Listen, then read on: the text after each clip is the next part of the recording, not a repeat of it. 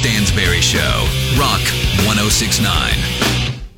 Welcome to the Stansbury Show on Rock 106.9. We're online for you, WRQK.com. I'm joined every morning by Matthew Fantone. How are you, buddy? Feeling good on a Monday, dude. Not gonna complain. How was the weekend overall? It was good. It was good. A lot of good things. A lot of things to talk about. But the one that I definitely want to start off with, because I don't want to let it slip away and not mention it. Friday, my girlfriend's grandfather recently passed away, and I went to the funeral on Friday after the show. And it's just really something to be part of a funeral for a World War II veteran. Like, it just, as I stood there and kind of watched it, I was like, dude, this is a special moment. Yeah. This really is. There's not too many WW2 vets left. And, can't be too many. Right. And for me to be there, it was just like, man, this He was 95, right? 95. Yeah, so there can't be a whole lot of them. Yeah, so as that kind of happened, I was like, dude, just appreciate this moment. As weird as it sounds to say, to like appreciate a funeral, but like to watch, those moments make you reflect on life. Yeah, I mean, it really was. Like, and like I said, a million other things to talk about this weekend. It was a great weekend, but that was just like, dude, make sure you say something about that. Yeah, so, good for you. Yeah, it really was something. Tell me something, Stansbury. Well, before we get there, hold on one second. We should make people aware that you can join us Friday, as we'll be broadcasting live for St. Patrick's Day. We'll be out at the Tilted Kill starting early, 6 a.m. Be out there from 6 to 10, and then moving the party over to the Canton Brewing Company starting at noon. We'll be out there from noon to 2. But that's this Friday. That's awesome. So come and join us. We'll be passing out pint glasses and stickers and Rock on the Range tickets. That's the big one there. That show being sold out. We'll get you hooked up St. Patrick's Day. But I got to tell you, I had a great weekend. Okay. I had a fantastic weekend. I finally wrapped up a problem that I had. I bought a new car over the weekend. Yeah, I got a new car over the weekend. Stansbury. And I have to thank everybody over at Wacom Auto. Those people were great. And they found me exactly what I was looking for. I kind of went there last week, and I said, yeah, this is kind of what I'm thinking. And they pulled a couple of options for me, found something, got it done, super easy. Craig Wacom and his crew over there, super easy, and everything was great. I got a 2013 Honda Accord Sport 4-door, absolutely love it. Could not be any happier. So yeah, that's a good feeling. It's a great feeling. The new car is a good feeling. Confident driving is a good feeling. Like not having to worry, and it's been a long time since I've done it. And, it feels good. Well, feels real good. Tell me a little bit about the new ride. So it's a 2013 Honda Accord, you said? Yeah, Honda Accord Sport. Yeah. Okay. Okay. And I guess like give me some of the specifics. Like, what's the gas mileage? What are you doing out there? How what do you got under the hood? Like, tell us something about the car. A 6-cylinder there, and and according to the dashboard, most of the time I'm averaging around 34 miles per gallon. Do you have which I like it. Do you have all the gadgets inside of the car figured out yet? Like, I always feel like that's one of the cool things about a new car. Already paired my phone via the Bluetooth thing, so I can accept calls and I can do a hands-free calling. Already got the iPod feature figured out for for the phone via Bluetooth. Don't need any cords or any of that kind of stuff. You just Bluetooth it right into the dash, which that part's great. Can control everything from the steering wheel. Don't have to take your hands off the wheel. Don't have to worry about any of that. Safe driving. Yeah, no, it's awesome. I like it. Not been texting, and I'm big on that. So, well, as you get into a new car, this is a great time for you to be like, yo, better driving habits. No texting. Yes. Don't eat in this car, because I'm sure you haven't done that yet. Have not done it. Gonna be tough, man. That's a tough thing for you. I was telling we all had lunch together yesterday before heading over to the Charge game, which was awesome. I sat courtside yesterday, and let me tell you, Quinn Cook. Watching him there, you can tell it's like, okay, dude, you're something else. And that baller. And Moreland, Eric's his first name. Mm-hmm. That guy too. Again, watching him on the court, you're like, okay, yeah, you're special. 7 in a row, Canton Charger pulled off, man. Game on Tuesday, game on Saturday too. And that's it. And that wraps up the home games until we hopefully make a push to the playoffs. # Charge up, yeah, dude. let's hope so. Yeah, it was exciting. Yesterday. Yeah, that game was awesome. But I was telling your girlfriend at lunch yesterday that this is like the first new car, and again, it's not brand new, but like my first new car where I'm a non-smoker, like that I would care about. Like all the cars I've had since I'm moving home, I didn't really care about. You know what I mean? So now it's like, that's nice. It's nice. Yeah. You know what I mean? So, the eating,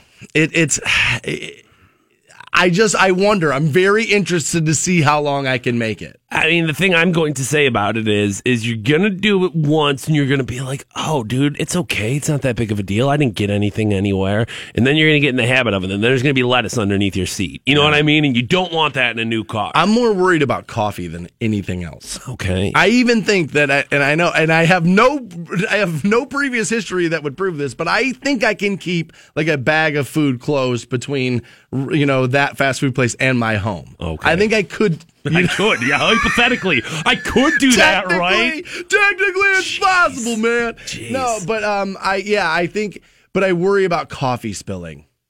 Because once you get that in there, like I already have, like I got like wipes in it. Like I already put those in the center console in case anything. No dust. Yeah, I shall have no dust. Yeah, no, it's such a good feeling. Well, it's nice to have. I gotta be careful though, man. The thing's quick. It's nice to have like pride in something. It's nice to be like, oh my God, I don't feel embarrassed to be driving in this. Yes. Because let's be real about that. You can't last put a price car. on that. That last car for both of us, dude. Like, I mean, you're driving around in a clunker. Like, yeah, that sucks. We dude. both had. Thank God we got hired cars. Well, exactly. And at this point. God, radio is so sad. To have cars that you're actually like, dude, this is a decent automobile. No, it's a game changer, man. So honestly, congratulations. Yeah. I'm glad you feel good about the purchase, and I'm glad you got it done. It went really good. So I went, like I said, I went over to Wacom and I met with Craig, and he hooked me up with one of his salespeople. And they do a good job at the matching of that. Like they hooked me up with this woman Karen, who was fantastic.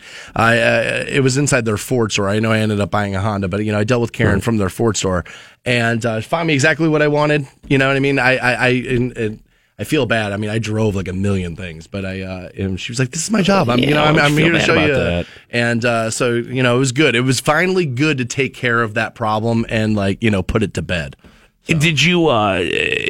So you test drove 1,000 other things. Did you have that moment of like, oh my God, I bought the wrong car? Because I feel like that's a part of every car purchase I've ever made in my life. Is like, oh my God, did I buy the wrong car? So here's the thing: I actually was put into a situation like that, and I thought I was going to have this problem. Okay. So like I said, they hooked me up with this salesperson, Karen. And I needed some paperwork, and I thought I had it with me, and I didn't. It was still here at the building. Mm-hmm. And I, again, don't have a car, and there I was at the dealership, and she's like, oh, just take mine, run to your, building, and then come back with the paperwork. Okay. And she has a really nice car. She has a really nice Nissan Maxima. And I've always kind of been like, oh, that's a car I would think about buying. And so on my way here, and then on my way back, I was like, well, dude, I'm going to buy this car today, and I'm going to drive out of there wishing I had her car. Right. You know what I mean? I was like, well, this is, and then on my way home, I was like. Did you make her an offer? No, I did say, I was like, I really like your car. But on my way home, I thought about it. I started looking. I was like, no, honestly, I am very happy with this purchase. So that put me at ease. Because there you are. She had like something, brand new, within a couple of years of what I just bought. So it's like they're comparable cars. Right. And so I was like, okay. And so when I went home, I was like, I don't have envy at all. I'm very happy with what I got. Now, here's the thing. I haven't really owned anything non-Honda since I was like 19. Like I've been pretty brand loyal. Like I just always happen to fall into them. Dude, I've driven Buicks my entire life, so I guess you get on something early in life, and you're like, dude, I really like blondes with big boobs. That's gonna be my thing. And it's you stuck with those too. Next thing you know, you're like, all right, well, this is the life I've chosen for myself.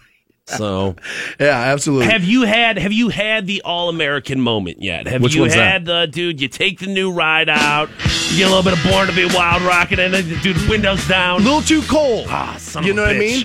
mean? I've only had here's the weird thing. All right, I will give you a weird fact about the new car. But a weird fact about the new car, I've only had one passenger in it. And it was your girlfriend. Jeez. That's the only person that's gone for a ride so far. Yesterday, like I said, we all went to lunch, and then Fantone had to head over to the Civic Center a little early to handle the mic work for the Canton Charge game. So then, your girlfriend and I rode over to, the venue together. Well, there you go. It's only 3 miles. Don't worry about it. So no big deal. Don't worry about it. Got a new car. Put my girlfriend in it. Dude, I'm glad. I'm glad you did. I'm glad you got this new ride. I'm glad you feel good about it. That's awesome. I'm glad I don't have to pick you up anymore, buddy. Yeah, no, that's nice. Honestly, when I woke up this morning, I was like, oh, thank God. Like that. And again, that ride into work this morning actually felt great. So again, I want to thank everybody over at Wacom Auto for making that situation really, really, really easy on me. All right. So Browns Twitter, all the rage over some moves that happened over the weekend. I want to examine this before we talk to Scott from Waiting for Next Year at 8 o'clock. So we'll handle all things Terrell Pryor next. Hang on. 6'9". Welcome back to the Stansbury Show on Rock 106.9, 9:30. We'll send you to see Tesla up at the Hard Rock Casino, Northfield Park. That show will be April 29th. We'll get you hooked up around 9:30 on that. Nice. Yeah, man. I got to tell you, I've always really liked that band. Edison's Medicine, Modern Day Cowboy. Yeah, I'll take them. It's good stuff.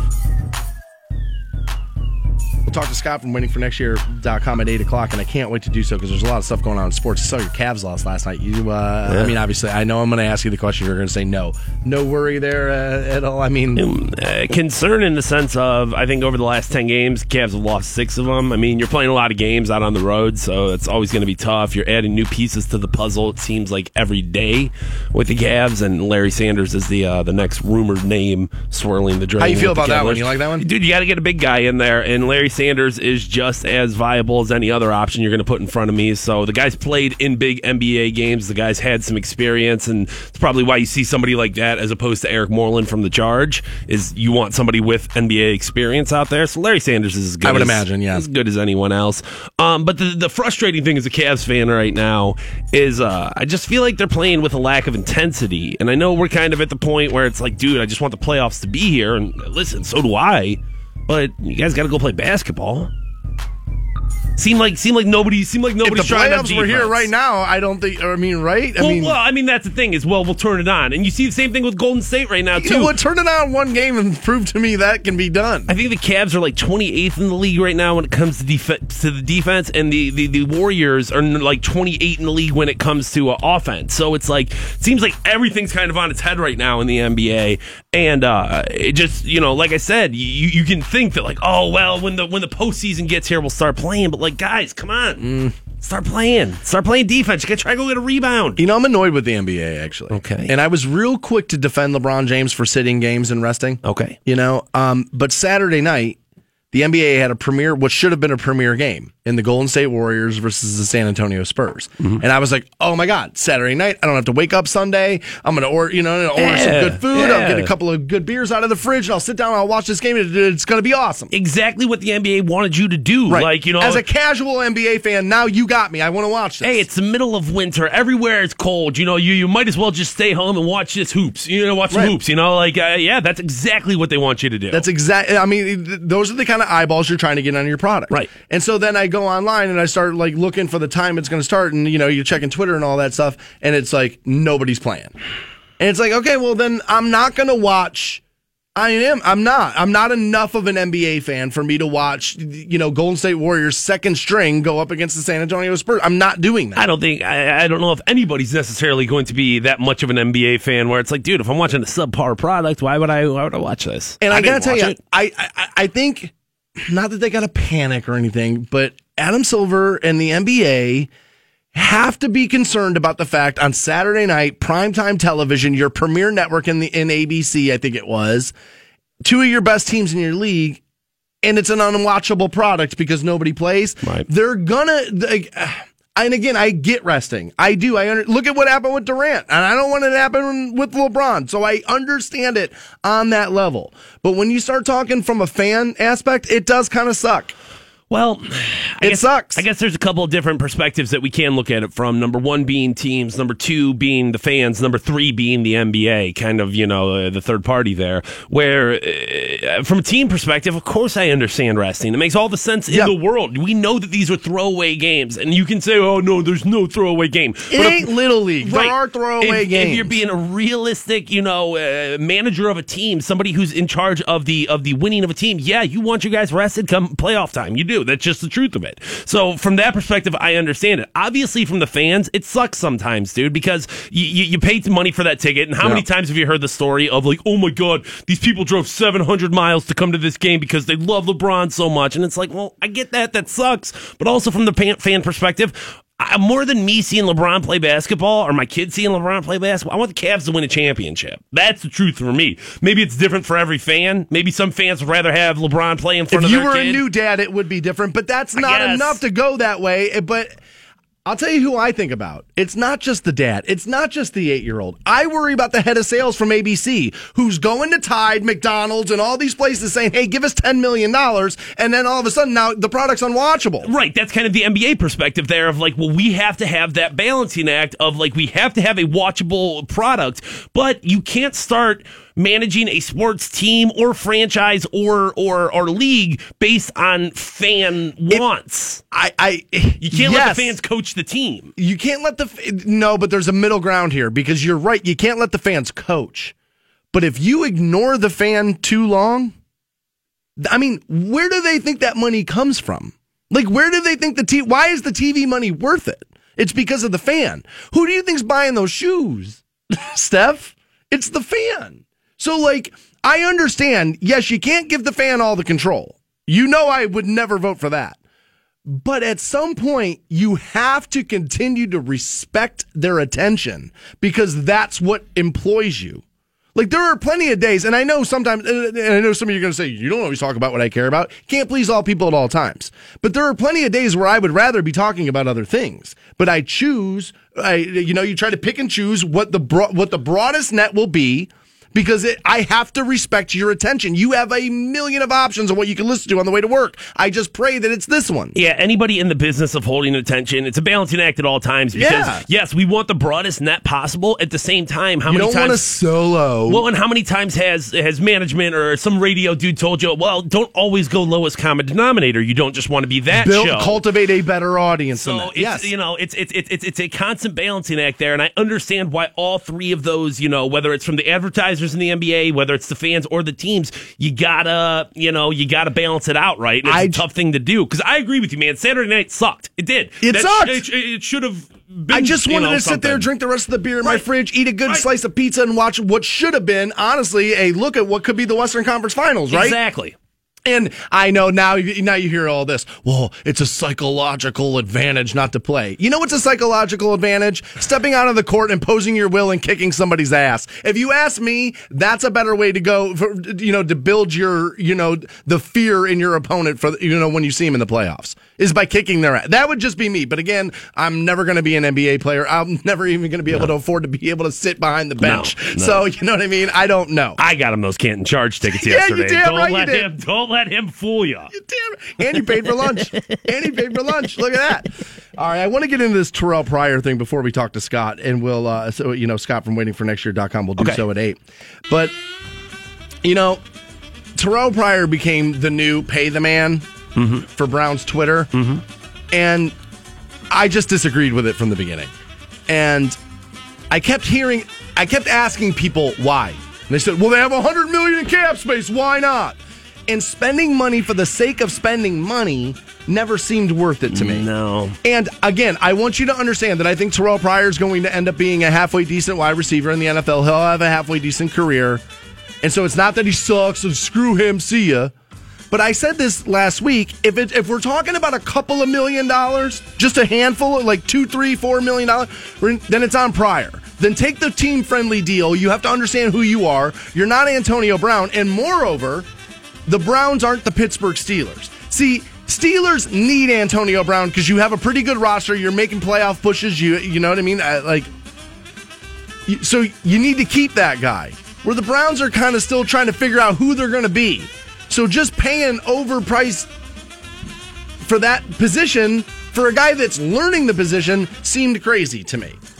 I think the first thing that always comes to mind with Terrell Pryor and the Browns is the very obvious love affair that the Browns fans have with the local boy story. And time again, you'll see it. And whether it's Brian Hoyer or Terrell Pryor being a Buckeye, and that's really a huge part of it, is Browns fans if he played at Auburn, love being Buckeye honks. Yeah. Love it. If he played at Auburn, we're not even having this conversation. And Mitch Trubisky, I think, is another prime example of dude, he's going to sell Roman burgers. We got to get him on the Brownies. I agree. And I understand that because, let's be real, what else have Browns fans had to embrace in the past, is what else? That's the best story you got, is because that's all you got. But you're right. If you played college anywhere else, you're not having this conversation. And the thing that kind of makes me scratch my head here, though, is that, Terrell Pryor, obviously, I think is a capable wide receiver. I think he's going to go on to not be a number one, and I think with the Browns getting Kenny Britt, probably a replaceable wide receiver. I like Kenny Britt. Yeah, I think he had a pretty good year last year.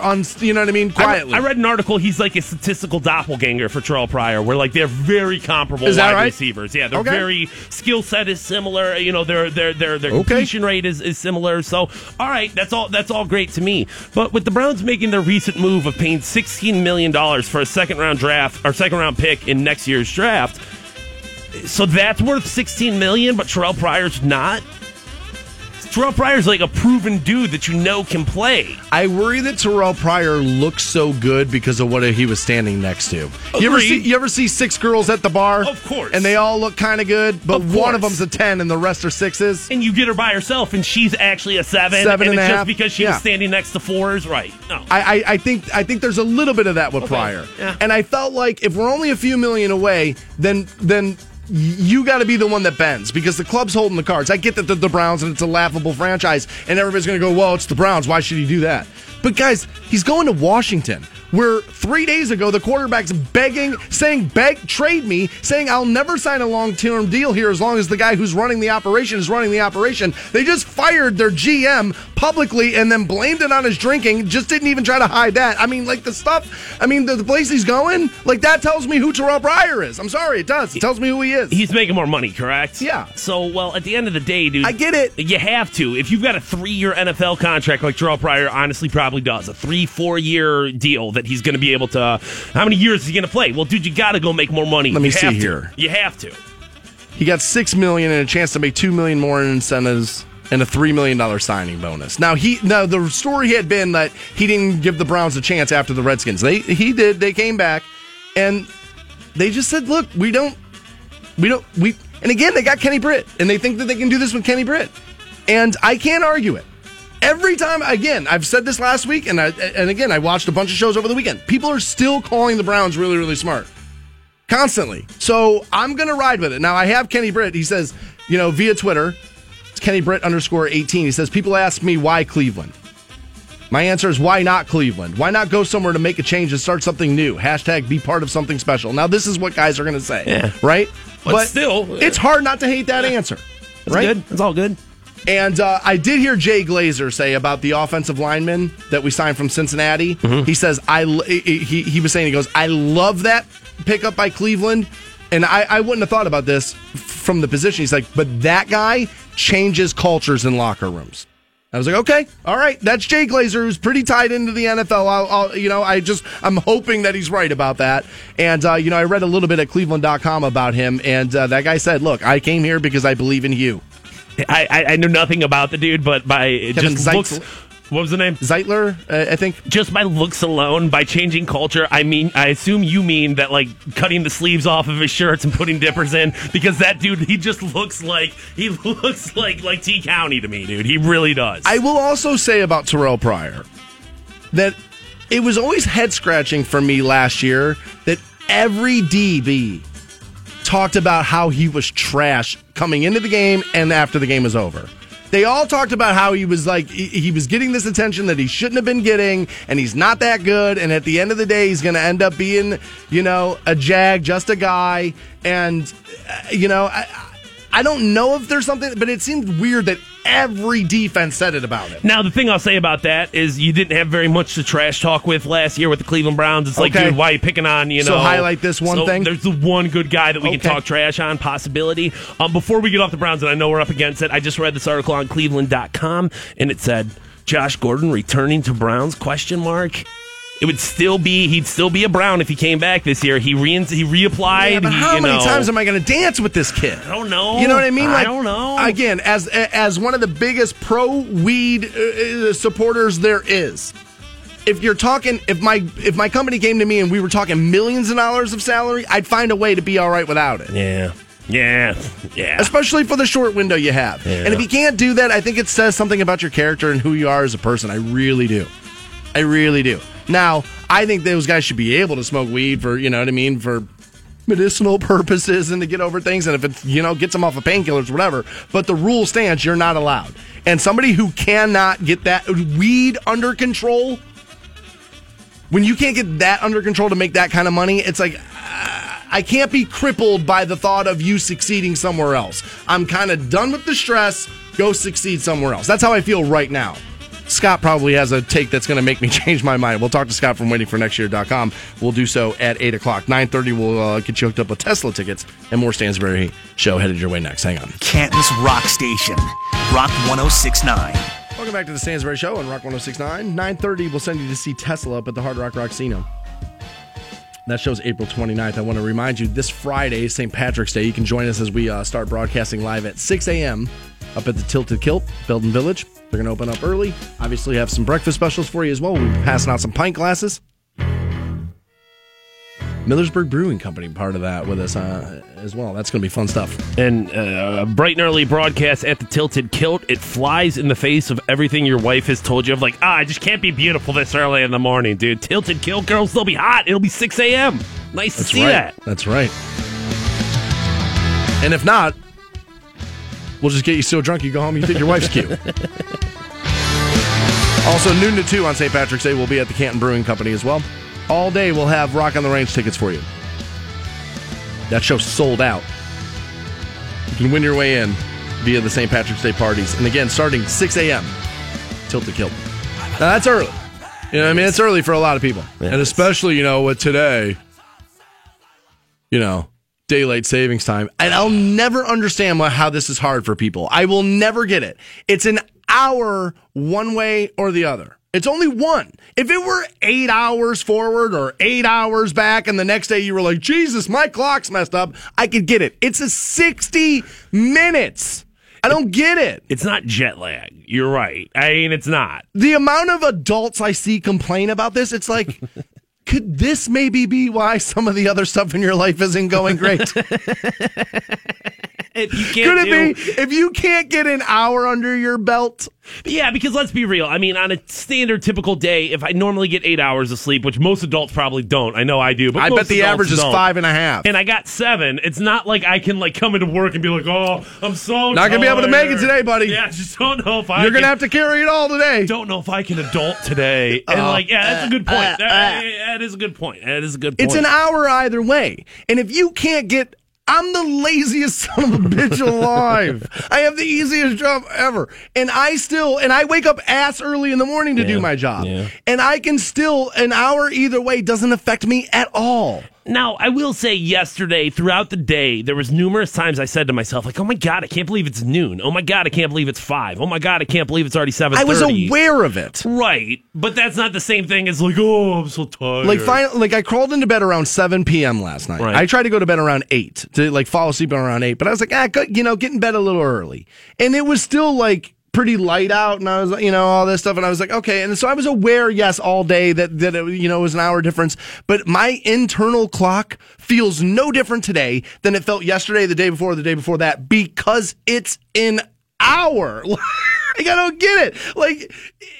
Yeah, your body doesn't know that the time change. But your body doesn't know that, so it's gonna go to sleep and wake up when it normally does. I mean, in the amount of time it takes for a news magazine show to run on television, right. That's going to change. Like I said, if it was 8 hours, I could totally understand it. 4 even, I'd be like, okay, I can get it. Exactly. It's like an hour of a news program. Like, oh my God, hey, there's this thing on Newsweek I want to watch, so I'm going to stay up an hour later. It's not going to ruin my week. You'll get sucked into an hour's worth of Storage Wars. One more episode, dude. One more episode. More episode. We're staying up. Right. Yeah. Nobody has pity for you then. Now all of a sudden it's like, but I'm supposed to look at you and be and not call you out on your all right. There's multiple people who work here in this building, and it's the most educated person that works mornings here. Well spoken, the whole thing. She was the one person's oh my gosh, I'm so screwed up today, and I was like. And I was like, wait a minute. It's routinely suggested that you're more of an adult than all of us combined. And not even by her, but by her boss. Is routinely suggested that she's so well put together and all this stuff. It's wait a minute, you can't get an hour? I don't understand adults complaining about this. I don't get it. If you're a high school kid, totally. It's your job to kind of be lazy and sleep too much. And Now, I guess you're going to read all these articles today about, like, productivity is down across the country because of daylight savings time. No, you're Accidents using go it as up. an excuse for it. Accidents go up. There'll be these articles will exist. Yeah. Now, Tomorrow we'll talk about it. I agree with you. Not that big of a deal, but at the same time, should it exist? Should we be doing this daylight savings thing, or should it just be? It's the all time about that farmers, right? Well, dude, it's not 1873 anymore, so I don't understand why it's all about farmers. Like, what difference does it make? We all have the ability to light our homes. So you're under the impression that it should be one time. It's one time year round. Now, how do you feel about time zones? Well, that's a different thing that we're talking about. Yeah, because of the rotation of the earth and sunlight. Exactly. This is just like an arbitrary decision that we made for farmers when farming was the backbone of our economy. No longer is that the case, Not even dude. close. Farmers, I mean, let's be real. The complex farming, like, industrial, like, machine isn't waking up when the rooster crows. That thing's going 24/7, dude. Those, it's not like Farmer John's waking up to go milk the cows. Those things are hold getting on. Do milked you by a know that, or are machine. you just assuming? I'm just asking. Well, I'm not on you. I'm asking. A vast majority of our food is brought to you by, like, an industrial farm. Very, very rarely is it anymore. Like, it's just, It's now the Walmarts, right? It's not Farmer Brown out there getting you your pork cutlet. These are pigs that are in an assembly line. I mean, well, here's the thing. If you feel strongly about one time and not moving, I don't care either way. Yeah, I think we should do away with it. Like I said, it doesn't. The hour isn't going. It's not like I'm like, well, I got an extra hour of sleep. No, you didn't. No, you didn't. I mean, you didn't really. You know what I mean? And I just will never understand, man, I slept through my alarm because of no, you didn't. You slept through your alarm because you're the kind of person who sleeps through your alarm. And I feel very judgmental saying this given the state of which my life is in. But if you're having a problem with daylight savings time, I'm telling you, that's indicative of why you have other problems in your life. We'll talk to Scott from waitingfornextyear.com, get his take on what the Browns are doing and the Cavs situation at 8 o'clock, 9:30. You get Tesla tickets and more Stansbury Show next. Hang on. 1069. Welcome back to the Stansbury Show on Rock 106.9. We'll send you to see Tesla at 9:30. That show's going to be at the Hard Rock Rocksino. April 29th, we'll get you in 9:30. Also talk to Scott from waitingfornextyear.com at 8 o'clock. Get a roundup of all things sports. If you weren't listening this morning, you may have missed, I just bought a new car, and I know a lot of you are going to be car shopping. And so the idea of taking out a loan can be a little daunting, that feeling. Let me suggest CSE Federal Credit Union to you. Not going to cost you a thing to talk to them about your loan options. Or to maybe even get pre-approved. So whether you're looking for a new ride, joyride, maybe even a secondary vehicle, ATV, motorcycle, anything you're looking for. It's getting ready to be motorcycle season here, or at least we hear, sometime soon. You need a loan, check out CSE. You can do so online, csefcu.com.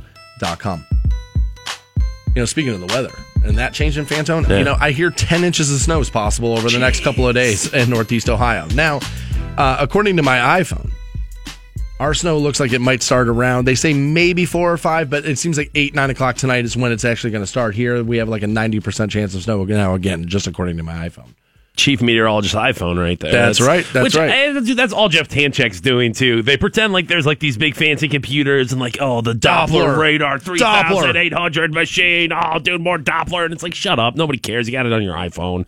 I'm glad you got an automobile that works. You know what I'm saying? Yeah. Like driving in snow is it sucks. And I'm glad you're not going to be ditched out somewhere. Got new stuff there. Yeah, I'm very happy about it. Yeah. Thanks again to Wacom Auto for that, by the way. I found myself a 2013 Honda Accord. Very, very, very happy. So we will get you hooked up with Tesla tickets. We'll do so at 9:30. Wait till you hear this. Again, going back to spending some money. Now, I understand. Tightening the belt is responsible, okay? Yeah. Not spending money, just at will, it will help you, all right? And so I understand that it's tough to make a living and pay for everything and kids and all this stuff. I get it, right? So cutting corners financially is something I would support, but you got to pick and choose very carefully where you do it. It's hard to do sometimes because you're in this, position of like money is a very, fleeting thing. You don't have it for very long. So sometimes it just feels like, dude, I have cash right now. I should spend it. Just spend it because sooner or later something's going to screw me out of this. Some sort of fee or fine or something. Some tax is going to get this out of my pocket. And I want to spend it on something I want. And I want it now. So sometimes that happens. And so when you add then a physical insecurity that you would like fixed and the desire not to have to spend money, strange and bad things can happen. Okay. And orthodontists around the country are warning people, stop doing do-it-yourself dental procedures. These are on the rise. What? As more and more people are looking to get dental work done but don't have the money. The American Association of Orthodontists, the AAO. Yeah, that's right. I knew that. Kidding. The AAO recently reported that up to 20% of the members of their orthodontist have seen patients who have attempted DIY teeth straightening. Wow. Straightening. Now, I would imagine that whitening was a big thing, DIY back in the day before like Crest came out with these strips and like all this stuff. They say rubber bands, dental floss, fishing line, and paper clips are some of the biggest materials used for at-home straightening. Now, what happens is that we live in the, WebMD, YouTube world. So people are like looking up videos on YouTube. They're seeing these things and then doing it. And I would imagine that some of these videos that they're finding on YouTube, these people are being facetious and wanting to see what people will believe, and people are believing it. Well, at the very least, I mean, if you're the kind of person who's going to be dumb enough to be like, yeah, I'm going to try to do dental surgery on myself, you're just somebody's going to make a video, that's just as dumb as you. Like, hey, this is how you do it. I guess I'm not surprised if like there was a story of, hey, this one person did this. I'd be like, oh yeah, people are crazy. But dude, if orthodontists on a regular basis are seeing this happen, dude, that's a sad state of affairs for America. Like, why don't you just go to the dentist? 20% of the members in the American Association of Orthodontists report having seen this. Wow. So think about how many people that is per orthodontist. Right? I mean, you extrapolate those numbers, it's going to be pretty big. And then think about how many people who have done this procedure to themselves and thought they were quote unquote successful, therefore didn't go to the dentist, and they haven't seen a dentist. So there's people out there who have done these surgeries on themselves and, well, good enough. Go back to my life. Are you kidding me? They say it's a shame when somebody comes in after attempting, DIY orthodontic treatment, and then they determine that the damage that they have done to their teeth is so bad that it can't be turned around. They said by the time a lay person, that means us dumbasses, recognize something is wrong with their teeth, it may not be reversible. Even with the professional help, they say there, the cost of dealing with replacing a lost tooth can easily exceed $20,000 over a lifetime and certainly be, much less than ideal, they say. And here's the thing. You also don't realize how your body's connected. You know what I mean? I know there's that song from when you were a kid, but poor dental health can lead to, heart problems and like all this other stuff. And like I said, I understand cutting corners, but there's just certain things you don't do on your own, right? Yeah, and dental work, any medical procedure is really a terrible idea to do on your own. It's tax season right now. So somebody's saying to me, you're going to do your own taxes to save yourself the money of somebody doing your taxes? Okay. Now, look, I'm going to take it to somebody, have it prepared that way. If something goes wrong, I have, a line of defense and it wasn't my, calculator. But if you said to me, did I just file an EZ form? It's not that hard. I'll do it myself. I'll save myself the money. I'm with that. I totally understand that. That's commonplace. You could get me on that. All right. I'm more likely to go to a place to have it done, but I could understand saving that money. But if you're going to say to me you're going to save money by operating on your teeth, I mean, that's your mouth. Everybody can see it. Well, not only can everybody see it, but this isn't like removing stitches or something that's very basic. There's plenty of things I think, old wives' tales will take care of. You can kind of, administer some sort of care at home, but we're talking about a procedure in your mouth. You have zero expertise there. You know how painful it can be. You're obviously already dealing with something that's horribly painful, and you're going to start rooting around in your mouth with what kind of tools are you using? You just using a butter knife? Honest to God, what are you using? I would also say that most times when you try to cut corners and save money, you end up costing yourself more money. This is a lot like, I'll pay the cable bill next month. All right, well, now you owe this month and next month, and then, they tack on fees for, paying late. You end up paying more money in the end. The damage you can do obviously can be extensive and obviously is going to cost more than just having it done yourself. And let's be real about the concept of working in a sterile environment and making sure that you don't get an infection and stuff like that. You have zero expertise in that. What are you using? Like a steak knife that you poured bleach on or something? What are you using to fix your teeth? God, it's kind of like a helpless feeling. Like I have, crowns. And so like I was at the Agora a few weeks ago bartending and, one of the other bartenders, brought in dinner. So I like took a bite out of something and it came out and I freaked out because I was like, well, it's the weekend. I can't go see my dentist. Like, right. What the hell am I going to do? And so I did. I ended up Googling, like, what do you do here? Right. And I didn't even know about, like, there's, like, you can go to the store and you can actually buy it. It's like dental paste and you put it in and then you stick your crown back on. Now, it tells you, even the product selling it to you says, this is not a fix. This is a temporary solution until you can see your orthodontist, which, of course. And I don't know why people would mess with stuff like that. Now, I mean, obviously, there's going to be like emergency situations where you have no option other than that. I know they've got those emergency dentists or whatever, but this is obviously a chronic problem that these people have been having where it's like, I've been dealing with this problem. Like, you can't even prescribe yourself antibiotics. So if you've got an infection, which odds are you do, if you're not going to a doctor or a dentist for something, you're not going to a doctor for something. So like that's fair. It's fair estimation. And now you're just shoving a pencil in your tooth trying to fix it. So God. A lot of what people are trying to do is straighten their teeth. And so, or maybe, close gaps in your front teeth, right? Okay. And I can understand that, but one of these guys, an orthodontist is telling this story in this article I'm reading about a patient who kept using rubber bands to like straighten the teeth out. And he thought they were just falling off nightly. And I was like, well, they're probably not falling off. You're probably swallowing them.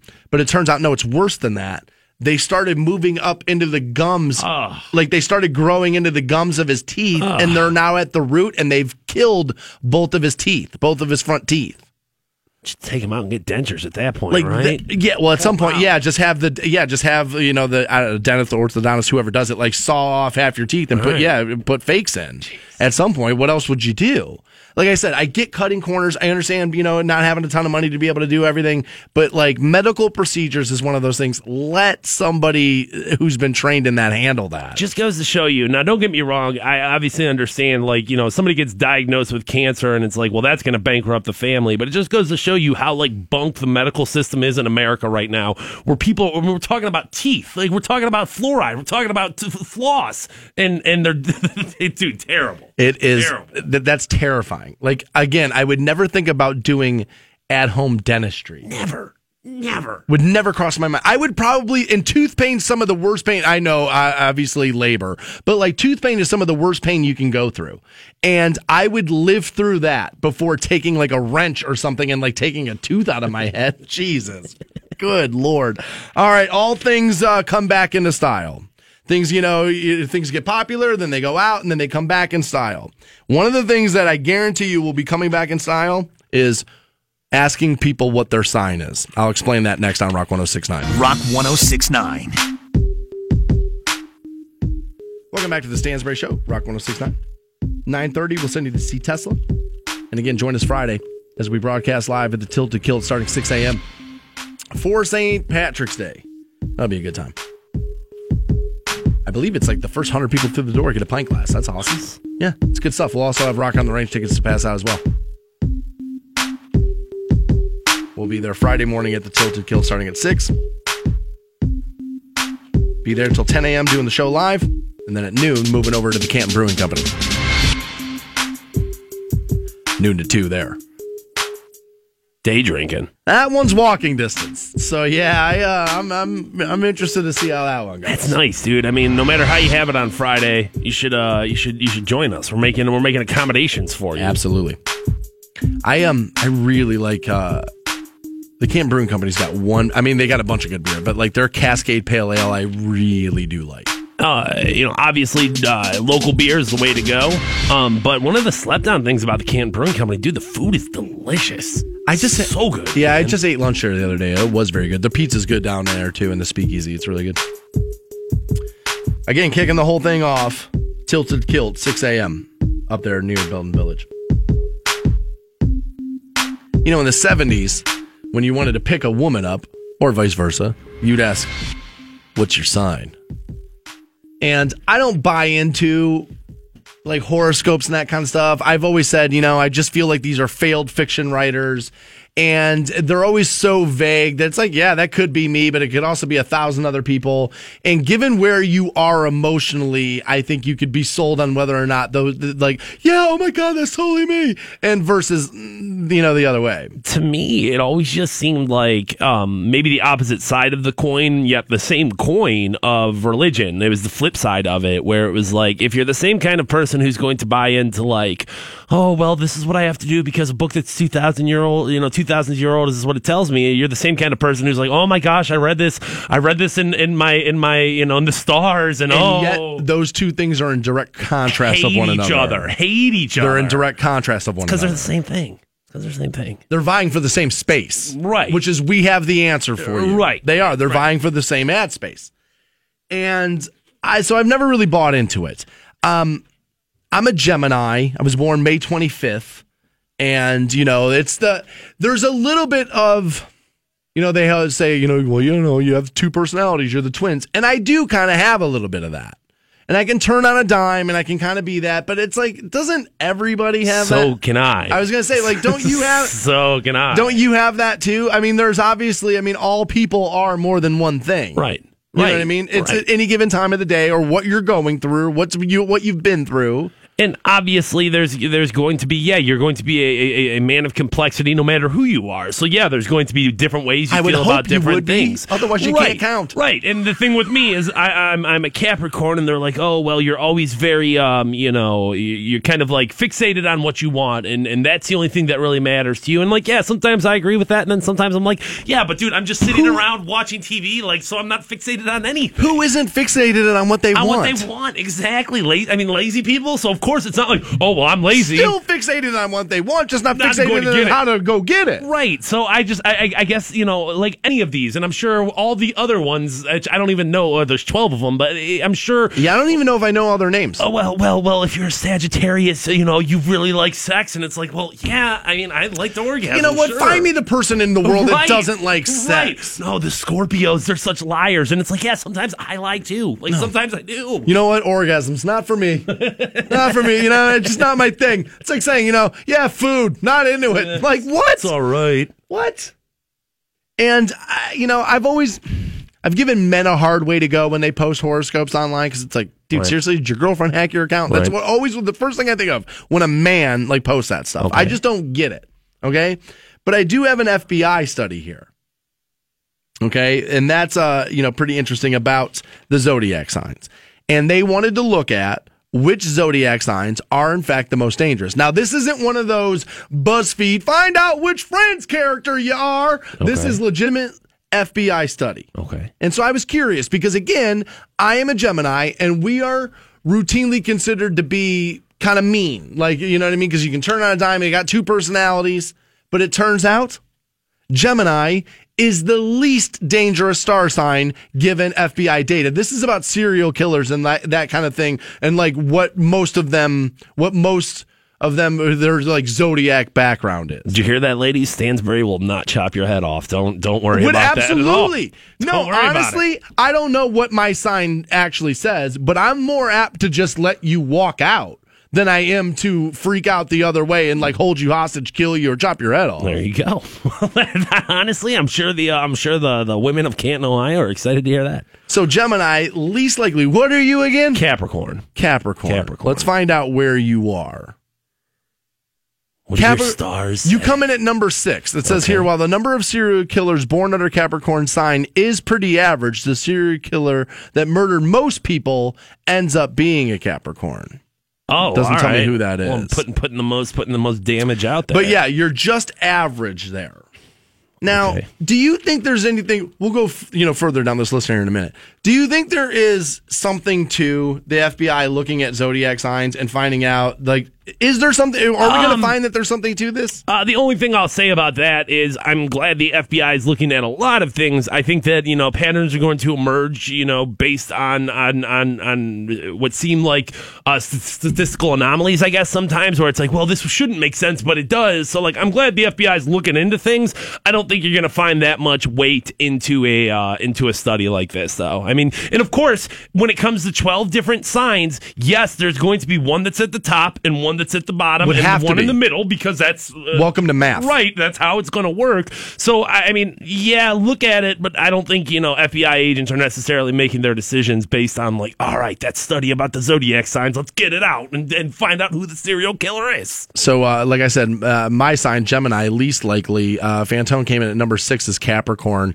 Number 4 here, they say the wrath of Taurus is intense, but fraud. The wrath of Taurus is intense. This is FBI. But they say fraud, that the crime of fraud is more common among people that are from the Taurus sign than murder. Your top 3. Okay. Sagittarius takes the 3rd place in the list of most serial killers with that sign. Number 2, Scorpio. Apparently, they say this is to be well known because again they're kind of known for being being nutty. Well known, yeah. Number 1 on the list of the head of maniacs is surprisingly they say Cancer. They usually kill because of jealousy. Their mood swings seem to cause trouble. And, they say we're hoping to find out if they can live in peace. Oh, we're just hoping to. But this, honestly, this is FBI, release data. And I'm surprised that the FBI looks into this. I'm surprised by that. Not necessarily surprised they look into it, but I'm a little surprised they publish it because, let's be real, it does make you look like a joke. And you said at the beginning of all this where you kind of look down your nose at men who are posting this. I think you should start looking down your nose at anybody who posts this, dude. Man, woman, child, whatever, dude. Astrology is what. Yeah, exactly. So, and I always look at it like this. I can remember being a kid, and remember like a morning announcement, they would announce whose birthday it was. I remember I always hated the kids whose birthday was around me because I'm like, God, you guys suck. Why isn't it my birthday yet? Why isn't my birthday yet? And now you feel like just because you were born a week apart from each other that like, oh, we share this special connection of Capricorn? What are you talking about? Do you buy into the mixing of signs as far as like couples that are compatible? I have zero clue what my girlfriend is. I had a girlfriend once who was like, oh my gosh, the stars are aligning for us. But like, every stripper I've ever dated was always into this. And every real girl I've ever dated was like, this is stupid. That's where they're finding their names. Like, all right, coming up next on the main stage is Gemini. There's no cinnamons in the sky. Yeah, you're right. Jeez, dude. What's wrong with people? I was happy. I will say this as a guy who doesn't buy into any of this stuff. I don't buy into any of it. I do like knowing that my sign was like the least dangerous people. There you go. I'm telling you. As long as it reinforces my beliefs, I don't care what it is. Exactly. You are not in harm's way while being around me. And actually, a buddy of mine just tweeted in, he goes, I knew you were a decent person last week when you offered me a slice of your Napoli's. He's like, your sign doesn't matter. I was in your apartment. You offered me pizza. That was very nice of you. So there you go. Yeah. So yeah, you're number 6 there. What are you again? Capricorn. I don't know. Dude, imagine if that was the way you had to pick up chicks today. What's your sign? If you had to keep them all straight. Like, there's 12 of them. And didn't they change when they were, like, just like a handful of years ago? I think where it was added one, too. Oh, dear. Yeah, that stuff. It's all just a crock of, like, BS just to get you to buy stuff. And then there you are, and like looking at the newspaper, like, oh my God, I'm gonna have a good day. Looking at the newspaper, pretending to be educated, like, oh, I'm so smart. I'm gonna go buy a newspaper, and you're reading the goddamn horoscopes. What's wrong with people? We'll be right back with more Stansbury Show. Hang on. Guys, it is Fantone from the Stansbury Show, and it has been 1 year since I've had my LASIK surgery done at the Roholt Vision Institute, and let me tell you, I could not be happier with the results. And of course, a huge part of that is how well I'm seeing, dude. I have 20/15 vision, which is better than perfect. And along with the great vision, let me tell you about the convenience. I mean, my life is so much easier without looking for my glasses all the time or having to worry about my contacts. Do I need to order them? Do I need more solution? That's all off my plate now. So if you've been thinking about LASIK surgery, let me tell you, now is the time to act. Go see if you're a good candidate and find out their financing options at RoholtVision.com. 6-9. Welcome back to the Stansbury Show on Rock 106.9. We'll talk to Scott from WaitingForNextYear.com at 8. Get his take on what's happening with the Browns, Terrell Pryor situation, Cavs again losing last night. We hear Larry Sanders may join the roster. It seems like Fantone likes the idea of that. Another big man is obviously something that they needed with Boga going down. It was about, what, was it 56 seconds or something he was on the floor or something? Something like that. Still, got more playing time than Brock Osweiler, so. Yeah, I saw that meme, like, whose career, no one will have a shorter time, trip in Cleveland, hold my beer, and then there's Osweiler. Yeah, man, when they announced that, I just saw the scroll on TV before I heard like the plan and the story of the trade, and it just said Texans trade Osweiler to Browns. That's all like the scroll had said, and I freaked out. But it turns out that's going to be all right. We'll talk to Scott at 8 about all that. I want to get his take, too. I mean, obviously Selection Sunday was yesterday, and today's the day everybody pretends like they know everything about college basketball. Oh, yeah, that's right. Yeah. Talk some NCAA hoops. Yeah, we will do that with him. Get an update on Tribe, too. What's happening with them. Let's do the Florida files now, though. And you mix a Florida man and drug dealing together, and it's not good. And in Cape Coral, a man was pulled over doing twice the speed limit in a 35-mile-per-hour zone. Okay. Now, that's dumb. You're hitting, 70 there at that point? Yeah, that so is you're hitting dumb. 70 miles per hour. Now, I have a lead foot. I drive a little fast, right? But, like, in a 35-mile-per-hour zone, 70 is going to feel... Like, 70 doesn't feel fast on the freeway. That feels like what you're doing. But in a 35-mile-per-hour zone, that feels fast. Even if you were on, like you're aware you're going that fast at that point. If you're in a 55 going 70, you still know you're going faster than you should. A little bit, yeah. But that's seeable. But when you're, like, in a residential neighborhood or something like that, 35 miles per hour, you know you're going too fast. So, of course, he gets pulled over because cops are going to be like, yeah, that's pretty quick. Let's get that guy yanked over to the side of the road. Okay? So they go up to the car. Sure enough, they smell marijuana, which I will not understand in today's day and age. Like I was just telling somebody yesterday. Like there was a time when you would smoke weed in the car, you wouldn't even think twice about it. Right. But it's a DUI offense now. They've gotten hip now. It's not that, well, there's no way to prove it, so like there you go. Like that's not happening anymore. So I will never understand people smoking weed in a car today. It's an irresponsible decision. I don't care what anybody says. Driving stoned is a bad idea. You shouldn't do it. So it's against the law. Yeah. I don't know if people who smoke pot necessarily care, but it certainly. It just adds, it complicates an already complicated situation. You don't want to get arrested, let alone get arrested for driving stoned. When they yank that 10 grand from you, you're going to care. I'm just telling you, you're going to care. So the guy was pulled over, smelled like weed. And so the cop says, yeah, buddy, we're going to search this car. Right. And he says here that the driver then, 21 years old, Tyler, he said he started to beat up with sweat pretty bad on the forehead. And the cop said, now look, it's 75 degrees outside. I've got long pants on, long uniform on. I'm not sweating. Right. So he's like, when you start to sweat, when I'm telling you I'm going to search the car, we know we're on to something here. I want to argue with that because I feel like I'm a sweaty person, and sometimes you are a sweaty person. Sometimes I just get sweaty, man. I don't know what else to do about it. But this definitely plays into the Stansbury theory of, dude, if you're sweaty, you're guilty of something. Yeah, if you're moist, I'm telling you, put the cuffs on him. Okay. So the cop says, look, man, I got a protective vest on. I got long pants on. I got all this stuff on. I'm not sweating. This kid's in shorts and a tank top, and he's sweating profusely from the head. He's worried. So sure enough, they find a black backpack with 84.5 grams of marijuana in separate plastic bags. So that's going to be intended to distribute there because it was split up. And notice how I know all the laws on that stuff. 84.5 grams. So just for the person that can't weigh that out, that's 3 ounces of marijuana. That is a lot of marijuana. Yeah, it's a lot of marijuana, but not necessarily had it not all been bagged up separately. You could argue that was personal usage. You could make that argument. I will tell you, I've never in my life bought 3 ounces of marijuana for personal use. Quarter pound is that's the felony line right there. Anything less than 4 ounces, you can consider as like, hey, that's personal usage, so long as it's not bagged up separately. Yeah. I remember back in the day, somebody we knew got busted for having multiple bags like split up. Right. And they were calling it, intent to distribute. And it wasn't really. He just didn't want to mix like four different kinds of weeds. And he was like, I got to tell you, man, I actually want a jury of my peers. Like, if you find me weed heads, they're going to be like, nah, man, he's just trying to make sure those two things don't get mixed up. I was like, yeah, I don't think that's the way it's going to work. So they continue to search this car down in Florida, Cape Coral, where a guy was doing 70 and a 35 as he had this amount of drugs on him, 3 ounces worth of marijuana in separate bags there. So then they search the trunk, and in between like the trunk and where the spare tire and all that stuff goes, they find a glass jar. Okay. Which you would have thought he would have put the marijuana in so it didn't stink. But there was 318 ecstasy pills with smiley face stamped on both sides. And He says here, this was his explanation for doing 70 and with this drugs in the car. He said, well, my friends had left the drugs with me, and I was on my way to drop them off, and for doing that, they were going to pay for my entire vacation and my trip. And he said he had smoked some marijuana before the drive.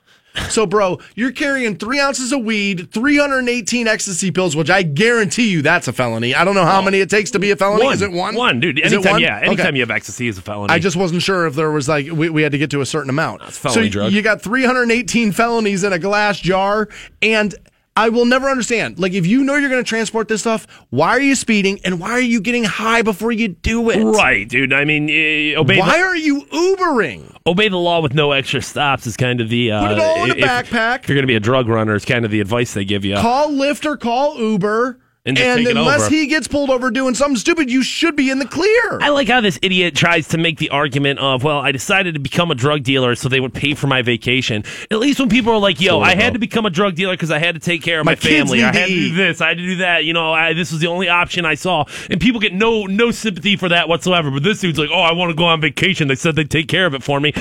Why does a cop care? Idiot. When asked to rate it from 1 to 10, Corey wrote that it was an 8, the potency of the marijuana he had smoked before leaving. Pretty good stuff. Again, right. But now that's going to be said over and over and over again in the court. You've just now given them, oh my God, I will never understand. Now, some of this is being 21. Yeah. And just not, you know what I mean? The world hasn't hardened you yet and made you smart enough yet. But I would think, I know 21-year-old people who are smarter than this. So some of this is Florida and some of this is drugs, where it's just you do drugs, especially ecstasy, and you just start thinking stuff's a good idea. You tell me this kid he had 318 pills on him? I bet that trip started out with 320. 320 sounds like a more appropriate number. But, dude, you're right. You take youth, drugs, and Florida, you combine them all, it's going to be a sloppy equation. It's going to be a story on the Stansbury Show. That's what it ends up being. We'll talk to Scott from waitingfornextyear.com. We will do so next on Rock 106.9. This report is brought to you by East Manufacturing. Rock 106.9. Welcome back to the Stansbury Show, Rock 106.9. Every Monday at 8, we talk to our buddy Scott from waitingfornextyear.com. My man, how are you? Not too bad, man. I could go back to the days where it was 60 on the weekends as opposed to this nonsense, but I'll take it. I'm hearing there's a chance of 10 inches of snow over the next few days for Northeast Ohio. I'm hoping that ends up not being true. Got plenty to talk about with you this morning. And I know Pryor's big on everybody's mind. I know, Tribe, obviously, spring training, that whole thing, and, everything, the Browns and Cavs got going on. But I want to talk to you about college basketball. As, it's obviously, right. It's bracket season. And it seems as if you're involved in some sort of charity. And I was going to give you an opportunity to kind of let people know what's going on with that. No, I appreciate that, man. So I'm not, as your listeners probably know, I'm not the biggest college sports aficionado just because of the way it's not really, doesn't really permeate Northeastern Ohio as much as it does Central Ohio and other regions. But I am very active with the local affiliate for Susan G. Komen, which is obviously one of the largest breast cancer fighting organizations throughout the country. And every year we do Brackets for the Cure, which is a play on Raise for the Cure, as from a branding perspective. But it's $20. It is we pay out top 3, which equal about $1,350. And 100% of the entry fees go towards the local affiliate and their attempt to fight breast cancer in Northeastern Ohio. So if we get to our goal of $10,000 this year, which is very much attainable, it could equal multiple grants that go out to the market and help fighting that SOB that is breast cancer. So while I'm not exactly the biggest basketball fan or college basketball fan, I'm trying to use my love of sports in a positive way, and Brackets for the Cure is easily one of the cooler things that we do for the organization, and we hope to get to our goals. I appreciate you letting me talk about it. So, where do people go? Is it bracketsforthecure.com, or can they go to waitingfornextyear.com, or you can go to. I've been talking about it all over Twitter and Facebook and Instagram and things like that. You can hit up any of my social media channels at WFNY Scott. You can also go to ComenNEOhio.org. Okay. And there's a bunch of stuff there. So you can easily, multiple ways to do it. Again, I've been plastering links all over the place like an annoying a-hole, but it's been one of those things where hopefully if you get in front of it early, people get signed up and not wait till the Thursday deadline, because it is a bit of a mad rush once March Madness comes around. Don't feel too bad about posting links, dude. I mean, this is a very worthy cause as opposed to like fake news. Cancer. Yeah, it's not like you're posting like some, hey, here's my daily horoscope or something. I'm trying to keep people alive. You know what I mean? It's terrible. Dude, you should probably do it. You mentioned a couple times in there that you're not the biggest college basketball fan in the world. I'm not either. I don't think most people on the face of the planet are. Yet, some reason or another, by the time we get around to Thursday, everybody is going to tell you they are a bracketologist, I think is what some of them say. From a casual fan perspective, you're a janitor. What should we be looking for in this NCAA tournament, and how do you fill your brackets out, just being like a casual fan? I mean, I haven't. I watched the selection show yesterday. It's for whatever reason. I mean, if you're a casual fan, it's the same team you see every year. It's always Duke. It's always UNC. Syracuse not getting in is a bit of a interesting situation, but again, they pretty much went just a hair over 500. And if you want to get in the tournament, you should probably do a little bit better in your regular season. Villanova is the number one overall seed, and they're the returning champions. It's funny because I was talking to my dad yesterday.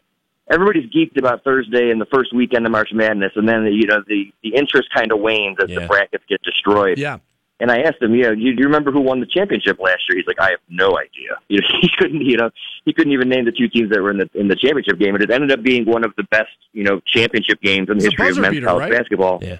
With Villanova hitting that buzzer beater over North Carolina. So they have a chance to repeat here. But as March Madness is wont to do, all it takes is one slip up for the mighty to fall and the little guys to move on. Yeah, I mean, those brackets, but normally by midway through the first day, everybody's got them ripped up. And for better or worse, man, I mean, there's something about, hey, the hottest team makes it through the tournament, and there's something about like a series with, the NBA or MLB or whatever, where you get the best of 7 and let the best team really win. So, I don't know. I feel like they both kind of have validity to it, but for some reason or another, you're right. Those first 2 days, everybody's basketball, and then it's like, whatever. It's because of the way the system runs. It's one and done. It's like you win or go home. And there's every game kind of matters and that kind of system. I think that's what does it. Scott, we'll stick with basketball here for a minute. And I started the show with this morning. And I said, look, I defended LeBron when he rested. I've defended, the Spurs when they rest. And now, you got the Golden State Warriors. But on Saturday night, a casual NBA fan that I am, there I was on the couch. I just wanted to drink a couple of beers and eat a couple of slices of pizza and watch what should have been a great basketball game in the Golden State Warriors and the San Antonio Spurs, but nobody's playing. Everybody's sitting. And I have to imagine at some point the NBA is going to start to worry about how this plays, right? Oh, they're the only ones who could fix it. In their defense, Kevin Durant and Kawhi Leonard were both hurt. Kawhi Leonard was in the concussion protocol, and Kevin Durant's obviously out for a couple weeks with his lower leg injury. So there were legitimate issues there. But Saturday night across the NBA, there was a lot of teams sitting players for a variety of reasons. And again, you look at the Cavs schedule, for instance, and they do a weird back-to-back between Orlando and Houston, changing, overnight flight, changing time zones during what is a time change, by the way. The weekend where there's a time change. And then, they're gonna have another West Coast trip, come back for 36 hours, and then go do a 2-game swing in Houston, in Texas again. And like those kind of things, I think are easily avoidable. I know they want to have marquee games on Mondays and Thursdays, and I know that typically leads to a back-to-back in some form because everybody plays on Wednesdays and Fridays. But in the same regard, you can't have it both ways. And if you want these guys to be playing, you have to figure out a way to make the schedule a little more amenable to that happening. And when you're talking about all this travel, especially at the end of the year, and no breaks, because at least the playoffs have breaks. You're talking 1 to 2 games in between each playoff game for these guys, and they get to rest. Where in the regular season, for whatever reason, the NBA wants to trot them around like show dogs, and it's coming back to bite them because as modern medicine and the way we look at things is becoming more advanced, people are saying, hey, these guys got to rest if their bodies are going to hold up. And it's that reason why LeBron's been able to play 13-plus years and be almost indestructible, and these guys' careers are getting much, much longer. So, I would expect some changes. I don't know what they'll do, whether it's extending they're never going to cut games out because that's money. But I don't know if they'll skip the calendar longer. I don't know if they'll try and figure out a way to have more or less travel or less time zone swapping. I don't know how it'll work. But once that happens, I would expect these rest kind of days to be few and further between. Talking to Scott from waitingfornextyear.com. You can find him online at WFNY Scott is how you can find him on Twitter and Instagram.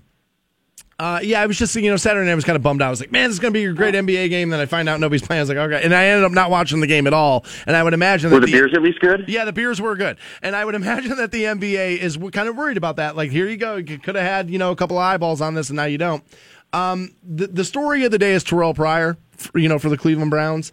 And maybe I'm in denial, but I just don't think him leaving is all going to be that big of a deal. I think he'll be successful, and I think you can't be crippled by that. I think you got to understand that players are going to come and go, and that just because they play well somewhere else doesn't necessarily mean you should have done what needed to be done to keep them. And I said about Pryor, it kind of feels like Pay the Man Part 2 with Josh Cribbs, and I was against that then, and I was kind of against this now, and it seemed like the only argument people could hit me with is, well, they have all the money. Well, spending money just because you have it, though, isn't necessarily the best call. So where are you on this Pryor move? Now he's going to end up being a Redskin. So because the team's a dumpster fire, I tend to blame them right out of the gate for everything, right. Which, 9 times out of 10 is usually pretty accurate. I do blame them for not getting a deal done with him prior to the start of free agency, and it would have kind of avoided a lot of this. But in their defense, it seems like they priced the market the right way. They offered him a deal that they felt was market value. He thought he could get more in the open market. Then he sat there 2 days after free agency and didn't have anything.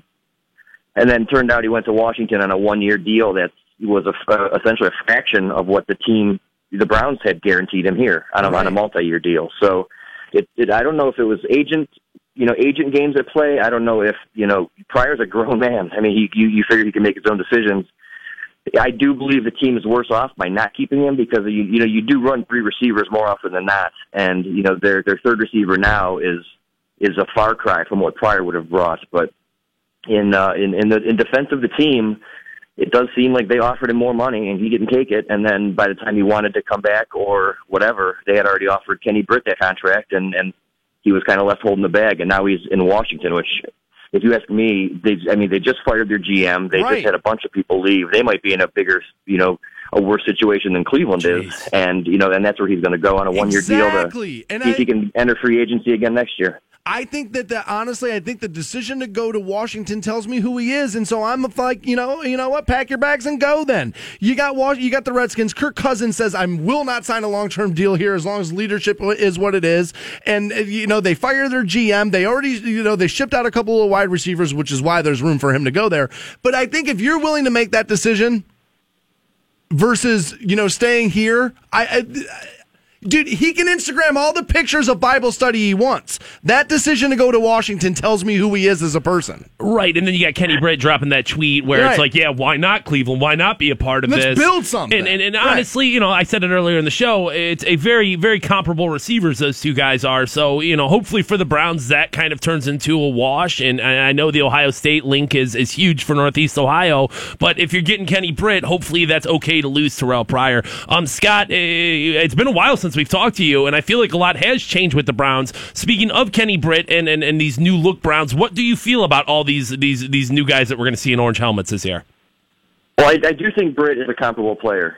You have to hope that one of those guys they drafted last year steps up and can kind of take that next leap on the offensive side. But the moves they made that first day in bringing in the offensive linemen they did, a new center, J.C. Treader from Green Bay, that's a team with some pedigree, and then and then obviously the guard from Cincy. Not only do you bring in a guy who has familiarity with Hugh Jackson already, but you take a guy from one of your biggest competitors in the division, right? Who, by the way, is one of the top-rated guards in all of the NFL. So they're definitely, after last season letting those offensive linemen leave, you could argue that the line would have been probably just as good, if not better, had they kept them. But they easily realized that was not the way to go, and they used a lot of their cap to bolster that line and keep whoever they have at quarterback upright. And then that pick, either the trade with Houston, I'm a fan. I believe if you have all the money in the world, like the Browns did, and I know you just said you don't want to spend it just to spend it,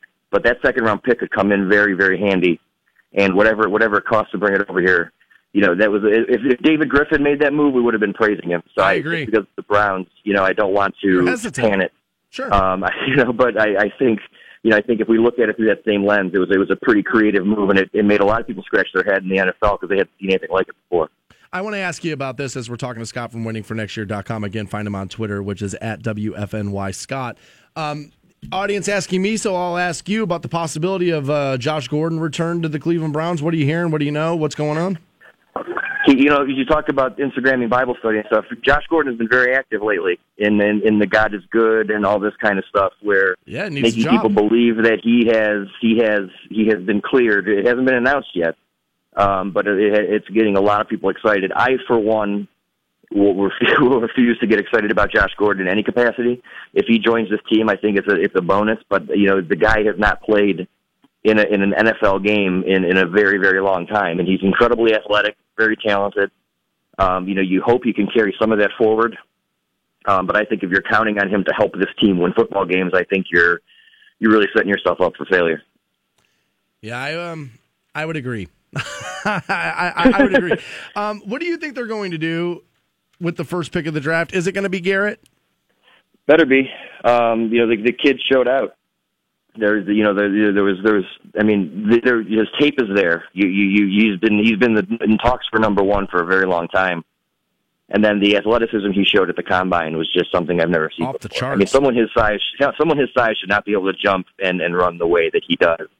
If they draft him and he comes to the NFL and it doesn't work out, that's not the Browns' fault. I mean, the bigger risk is taking someone at one who you're trying to game the system and make yourself look a little bit smarter, and then if they fail, that's on you. But I think if you take this kid, it's as low of or as high of a floor, I think, as you can get.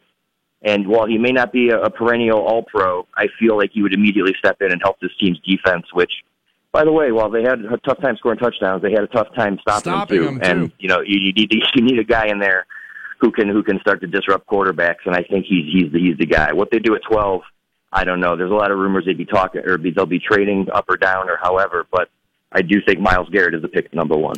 I hear a lot of people wanting Trubisky and stuff like that, and I just don't think they're going to go that route. I said, late last week that if you pass on Wentz and then take Trubisky and he doesn't pan out, you'll never live it down. And so I just don't see Mitchell Trubisky being a Cleveland Brown, but I could be way wrong about that. It's going to be very, they did release RG3. It's going to be very interesting to see what we end up doing. That's Scott from waitingfornextyear.com. Buddy, thanks for joining us. And one more time, it's Brackets for the Cure to, give people, one more roundup of what you're doing. Yeah, no, Brackets for the Cure. 100% of all entry fees, $20 a person or a bracket. You can enter multiple times. Goes towards the local affiliate in our attempt to try and fight and end breast cancer in this community of ours. So I appreciate the time. And again, you can use Komen, NEOhio.org, or any of my social media feeds at WFNY Scott, and there's links all over the place. So sounds good. Or hit me up on Twitter if you have any questions, and I'll be sure to get back to you. Thank you very much for joining us, man. We'll talk to you again next Monday at 8. Sounds good, guys. Thanks again. See ya. All right. It turns out, America loves second chances, right? Down and out, and then you get another opportunity. People make mistakes. And sometimes you just need, another opportunity to get your life turned around. And that's all true. But sometimes second chances come back to bite us all in the ass. We'll give you that next on Rock 106.9. You're a jerk. You're a jerk. Welcome back to the Stansbury Show on Rock 106.9. 9:30, we're going to send you to see Tesla. That show's at the Hard Rock Roxino, Northfield Park. That's on April 29th. 9:30, we'll get you in. You may have found yourself in the situation I was in last week, maybe car shopping.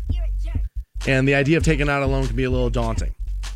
Let me send you over to CSE Federal Credit Union. It's the bank I've been using for the last few years, and I absolutely love them. 100% local, and here's what I love about their loans. No application or processing fee for your loan there. No prepayment penalty, so you paid off a little early. No penalty for that, and you're getting a great low rate with CSE Federal Credit Union. You can find more info online via their website, which is csefcu.com. They also have low-cost gap and warranties available via those loans as well. Check out more info, csefcu.com.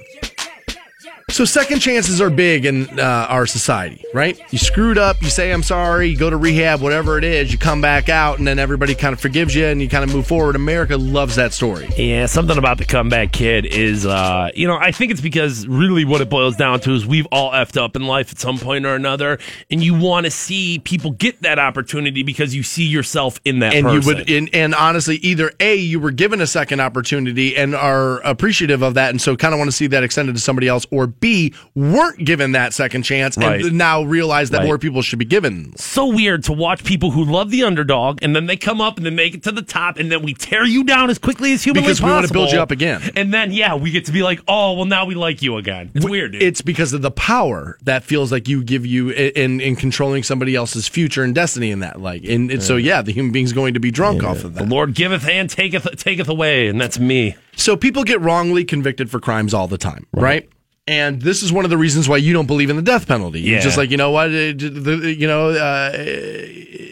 Too many people are in there who may be wrongfully convicted, and you feel like death is too far. You know what I mean? For something like that to happen. I don't think the government is good enough at the judge, jury, and executioner role to be playing executioner. So you probably need to take them out of the mix. No, I've always been okay with the death penalty, but I'm not like such a strong proponent for it that I feel like I have to argue somebody's position who doesn't agree with it. It's just one of those things I've kind of always been like, whatever, it doesn't totally affect me.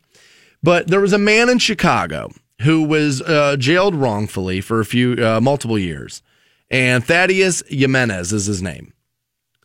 And when he got out, they ended up finding out evidence he wasn't guilty of this was murder. Okay, and it ended up he was not guilty.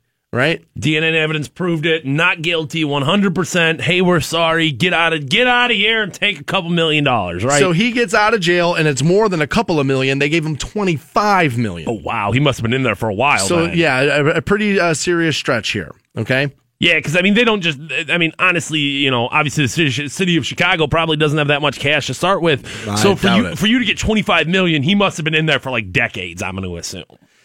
So he gets out, they give him $25 million, and, everybody's kind of curious about what he's going to do with his second chance. Right. You want to know what he did? What did he do? He spent a bulk of the money buying cars, guns, ammunition, and getting his old gang back together and putting them in cars, giving them guns, buying them drugs so they could sell it on the street to make money. He's using his second chance to bolster up his gang.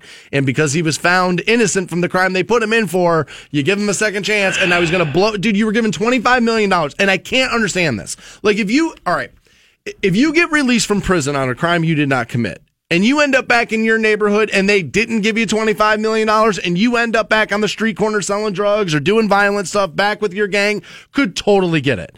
But if somebody hands you a check that fixes, now again, I don't know how you repay somebody for being locked up for something they didn't do. Right. I don't know how you get repaid for that. But the guy gets out, he's still pretty young, and you give somebody $25 million, like, dude, move. Get away from that situation, or help the community in a better way. But this. You're looking at that from like the perspective of you, where like if you had just spent 25 plus years locked up in prison, what do we always call prison? Criminal college. Yeah. And for 25 years, you were locked up in a cage, told you were an animal, told you were, you're a murderer, you're this. I listen, now I'm not trying to make an excuse for the guy. Obviously, you had an outs there, but I just don't know if it's necessarily as easy from our perspectives of like, yeah, of course I would leave, dude, of course I would. Because you're putting a little bit of logic into Santa Claus there, where this guy viewed himself as nothing but a criminal for the past 25 years. I'm not surprised that that's what he went with. I got to weigh that in a little. I will. But, criminal or not, especially in jail, you've thought about what you would do if you ever just got a ton of money and where you would go and this and that. So my point is why isn't that the first thing you did? In an ideal world, you know what I compare it to is poor people who hit the lottery, where it's like, oh my God, you just made $10 million. You're going to be set for the rest of your life. Within 3 years, they're all broke. In 2 years, they're all broke because you can take the person out of the trailer park. You can't take the trailer park out of the person. Where it's like, yeah, of course that's what's going to happen. Remember that when you're asking her to marry you. By the way, you've got a poor. Remember that you've got a poor person's mentality. So you're going to waste that money. You're going to be frivolous with that money. You've got a criminal's mentality. You're going going to live a life of crime with that. I mean, now, dude, throw him back in there, lock him up. But I'm a little surprised if this guy was in there for so long that he's got like a $100,000 Mercedes, or he's got $25 million, which I would too. I'm a little surprised that he was able to get the quote unquote old gang back together, because most of those dudes, you grow up and like you get out of that lifestyle, or you end up in prison or dead. So like, I'm surprised this dude was able to get the old crew back together. I figured you'd have to go find some new. Well, young he guys. is recruiting some new and younger kids too. Okay. That is part of what he's doing. Here's the other point that we haven't even touched on yet, bro. You have $25 million, right? But those dudes that you gave a bunch of guns to don't. Ain't got none, and they know you do. So how long is it before your gang becomes their gang and now they're robbing you? What a dumbass. And it just goes to show you, he may have not been guilty of that murder, but this is what you're doing with your second chance. So if this guy ends up in jail for the rest of his life over something else, I can't even feel bad. I'll be like, you know what, dude? You kind of get what you deserve. You were given the ultimate out. There is no problem in this world that $25 million, okay, I shouldn't say there's no problem. There are very few problems in the world that $25 million won't take care of tomorrow. And so if your life is, well, I'm broke and that's why I commit crimes, and somebody hands you all this money, you no longer have an excuse for committing crimes. You just enjoy what it is you're doing, and I hope they lock you up and throw away the key. We'll be right back with more Stansbury Show. Hang on. Stansbury Show on Rock 106.9. Welcome back to the Stansbury Show, Rock 106.9. Join us Friday as we broadcast live for St. Patrick's Day. We start early, 6 a.m. up at the Tilted Kilt, Belden Village. Second year in a row there. Going to be good stuff. I believe the first 100 people through the door get a pint glass. Makes all the sense in the world, yeah, dude. Does. I mean, that's kind of the epicenter of St. Patrick's Day. So yeah, dude, time to get it going. Tilted Kill, baby. Teaming up with Millersburg Brewing Company, they'll be on hand with us as well. First 100 people through the door get a pint glass. Then we'll move the party a little later. Noon to 2, we'll be at the Canton Brewing Company. All day, we'll have Rock on the Range tickets for you as well. That show's sold out, but we'll get you in via our St. Patrick's Day parties. Our good buddy Grant, bartender down there at the Canton Brewing Company, he's a good dude. I like hanging out with him, so that'll be fun. Do that on Friday. But when we open up the Tilted Kill early, 6 a.m. on Friday, there will be breakfast specials, and I got to tell you, I love that. As I'm sitting here, I'm starving right now. I'm so hungry right now, like it hurts. Jeez. So I'll be excited to be sitting there Friday. Stansbury, he's going to be the new face of child poverty on those commercials. Like, there's a little Ethiopian child, and then there's Stansbury, so hungry it hurts. When you tell people that I'm going to be the new face of child, and then the next word starts with the letter P, you spit that word out faster than that. I actually do like this song. I'm not crazy about all of like the standard like Irish songs. I'll admit, like I'm not crazy about them all, but I can get down with this one because it feels like, what was that movie that wasn't it The Departed or something? Yeah. Wasn't it one of those Scorsese flicks they showed this in? Yeah, it was The Departed. Leonardo's coming around with a gun. There's De Niro. Of course, it's going to be awesome. It's going to bring up good memories. But you'll hear it 9,000 times on St. Patrick's Day, dude. This will be the number one hit. It is number one hit. Looking ahead at tomorrow, 9 o'clock, is New Turd Tuesday. We're giving you new Lord, new Brett Eldridge, and new 311. There you go. So that'll be pretty good. Yeah. Where are you on the 311 thing? Not my cup of tea in particular. Is that right? No, I always... I would have guessed the other way. I always remember, and this wasn't like an older thing, but like my brother and his friends really liked 311, and I was like, dude, you guys all suck, and you know what, I hate 311. So I was probably in middle school, and I just decided F these dudes, never gave them a fair shot after that. So maybe I'm judgmental. I've always given them a hard time, them and Sublime, because like I said, all my metalhead buddies like overnight then became hippies with Birkenstocks, and I was like, oh my god, you're obnoxious. So, like, I've always kind of, like, just lumped them into that group. But I've seen 311 a couple of times live. It's always a good show. Again, it's in the summer, and you're probably drunk. Yeah. You know what I mean? They're not the worst band to go see. Summertime music. You know what I mean? If it's on at a party, I'm not going to be like, no, this sucks. Like, I'm not turning on 311 radio on iHeartRadio. Exactly. Like, Amber's okay. I like that song. But, like, I'm not going to, like, seek them out. No. But, their new song is called Too Much to Think. Ringing endorsement for New Turd Tuesday there. I'm willing to bet that's the 311 crowd's problem. Yeah. Too much to think about. Too much to think about 311. We still need a local. So if you're in a band, maybe singer-songwriter, rapper even, producer, Send me your stuff, Stansbury at WRQK.com. Include a short little bio for us, and make sure the song's radio edited. I don't want to have to do work to help you out and play your band on the radio. I don't want to have to work for it. But if you want to send it in, we'd love to play you, get a little judge on. Make your career, actually.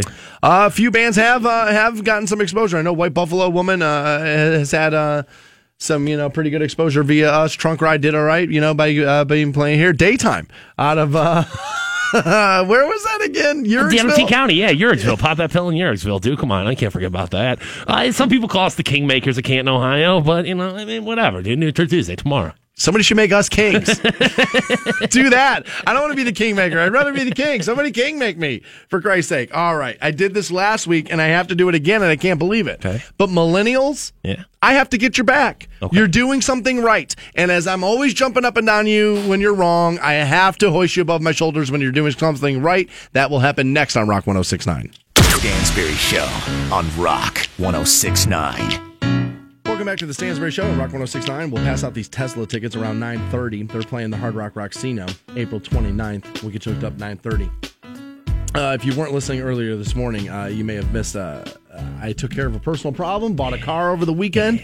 Again, I want to thank everybody over at Wacom Auto for making that really easy. And it turns out one of the guys, I don't know if he works in the service department or if he is just like their detailer. It was the guy that like cleaned my car, like did that whole thing. He came out after doing. He's like, "Hey man," he's like, "I listen to the show every day. I just want to say thanks. Wanted to meet you this and that." He's like, "Do me a favor." He goes, "I have a nickname here," and I said, "Okay."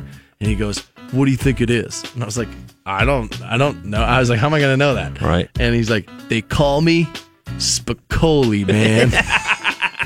I looked at him and I was like, "Yeah, I can see it." All right, makes sense. Yeah, I can see it. Makes so sense. he was like, "Yo, man, I just think it'd be the coolest thing in the world if you'd say hi to me, man." I was like, "Well, dude, your name's Spicoli and you're proud of it. So, yeah, I feel like that's probably going to be mentioned at some point." Shout out to him, dude. No doubt. Shout out to Spicoli. And again, Karen is who I dealt with over there at Wakeham's Ford store. She was awesome.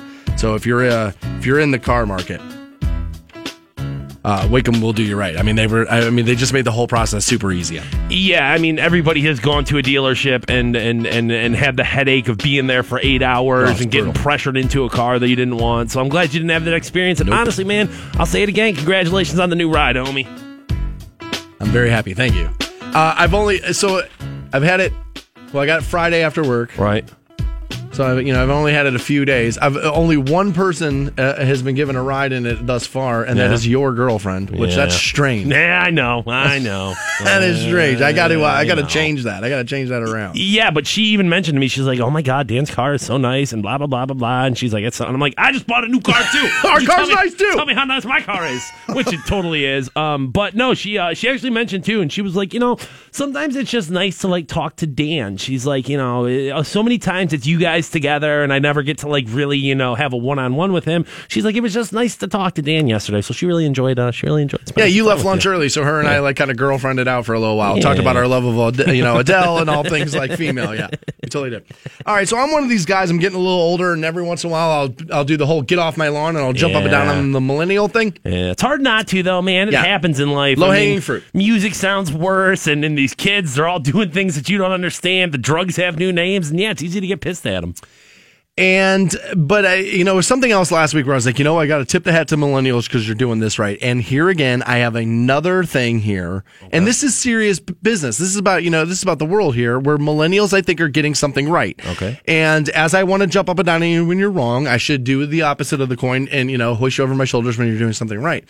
And a new report suggests that millennials care much less about party loyalty than the previous generations, and they increasingly feel that the terms liberal and conservative fail to capture the diversity of contemporary political affiliations, and I would tend to agree. Okay. I think those words, first of all, I don't know if they mean the same thing they meant when they were created. Probably not. Most words, change definition over time.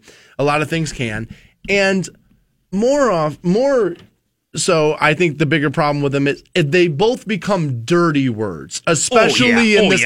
And that's been true for a little while, but this last election really did that, where it became a dirty word. If you're on one side, the other word became dirty. Yeah, like there's a level of contempt for somebody who has a different political view than you, which, I mean, that should not be the way that it is. And you're 100% right that these things have come to mean different things over time. And I think at this point, I think the Trump administration really is a prime example of it, is what was once considered to be conservative ideas. That's no longer what Republicans are endorsing. I mean, you look at some of these things and it's not even close to what it was. And you look at, and I mean, Hillary Clinton would be a prime example on the other side, where liberals have like, well, it's like, dude, you're not even getting that part right. So I understand why people feel this way and why millennials want to separate themselves from the two parties. But at the end of the day, if we're looking at things on the spectrum, I guess we'll say, you're either going to be to the left of things and to the right of things. And that's going to dictate where you are. Whether you want to embrace the party system or not, you are going to be either right-leaning or left-leaning. Yeah, I mean, that's just the way it is. It'd be, the way you feel about things.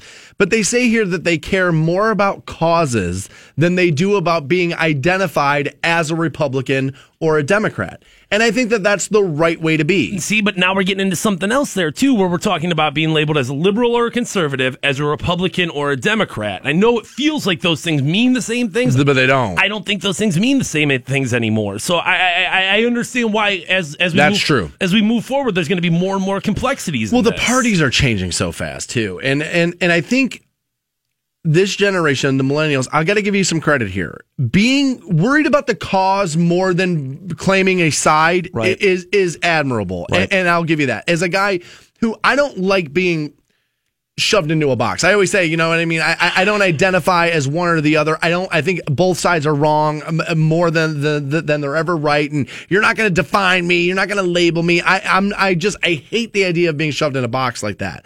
But I probably, like you suggested, I lean more left than I do right on most things. Right. All right. I believe in, let's make sure all this stuff is worth the money we're spending on it. I believe in fiscal conservatism and that kind of thing. But overall, I think picking somebody up off the ground is right. Right, but, I guess just because you on that spectrum, either A, lean left or B, lean right, that doesn't mean that you should be one way or the other consistently all the time, where people who are like, no, I always vote Democrat regardless what the issue is or regardless what the race is. It's like, no, dude, I mean, there are some times where in my history I voted for Republicans, and it's like, well, on a local level, I feel like this person is a better fit for, so yeah, if you're one of those people who just goes in and fills out all left or all right, then yeah, I mean, you are more concerned about winning, I guess, or the concept of winning versus the concept of your party living up to the standards that it set. They say part of the reason why they're getting more cause-oriented is money, is because if you look at the median income of 25 to 34-year-olds in 1989, which would have been the boomers, compared to 2013, the millennials, it's about a $10,000 difference per year. Wow, I'm surprised that it's only that.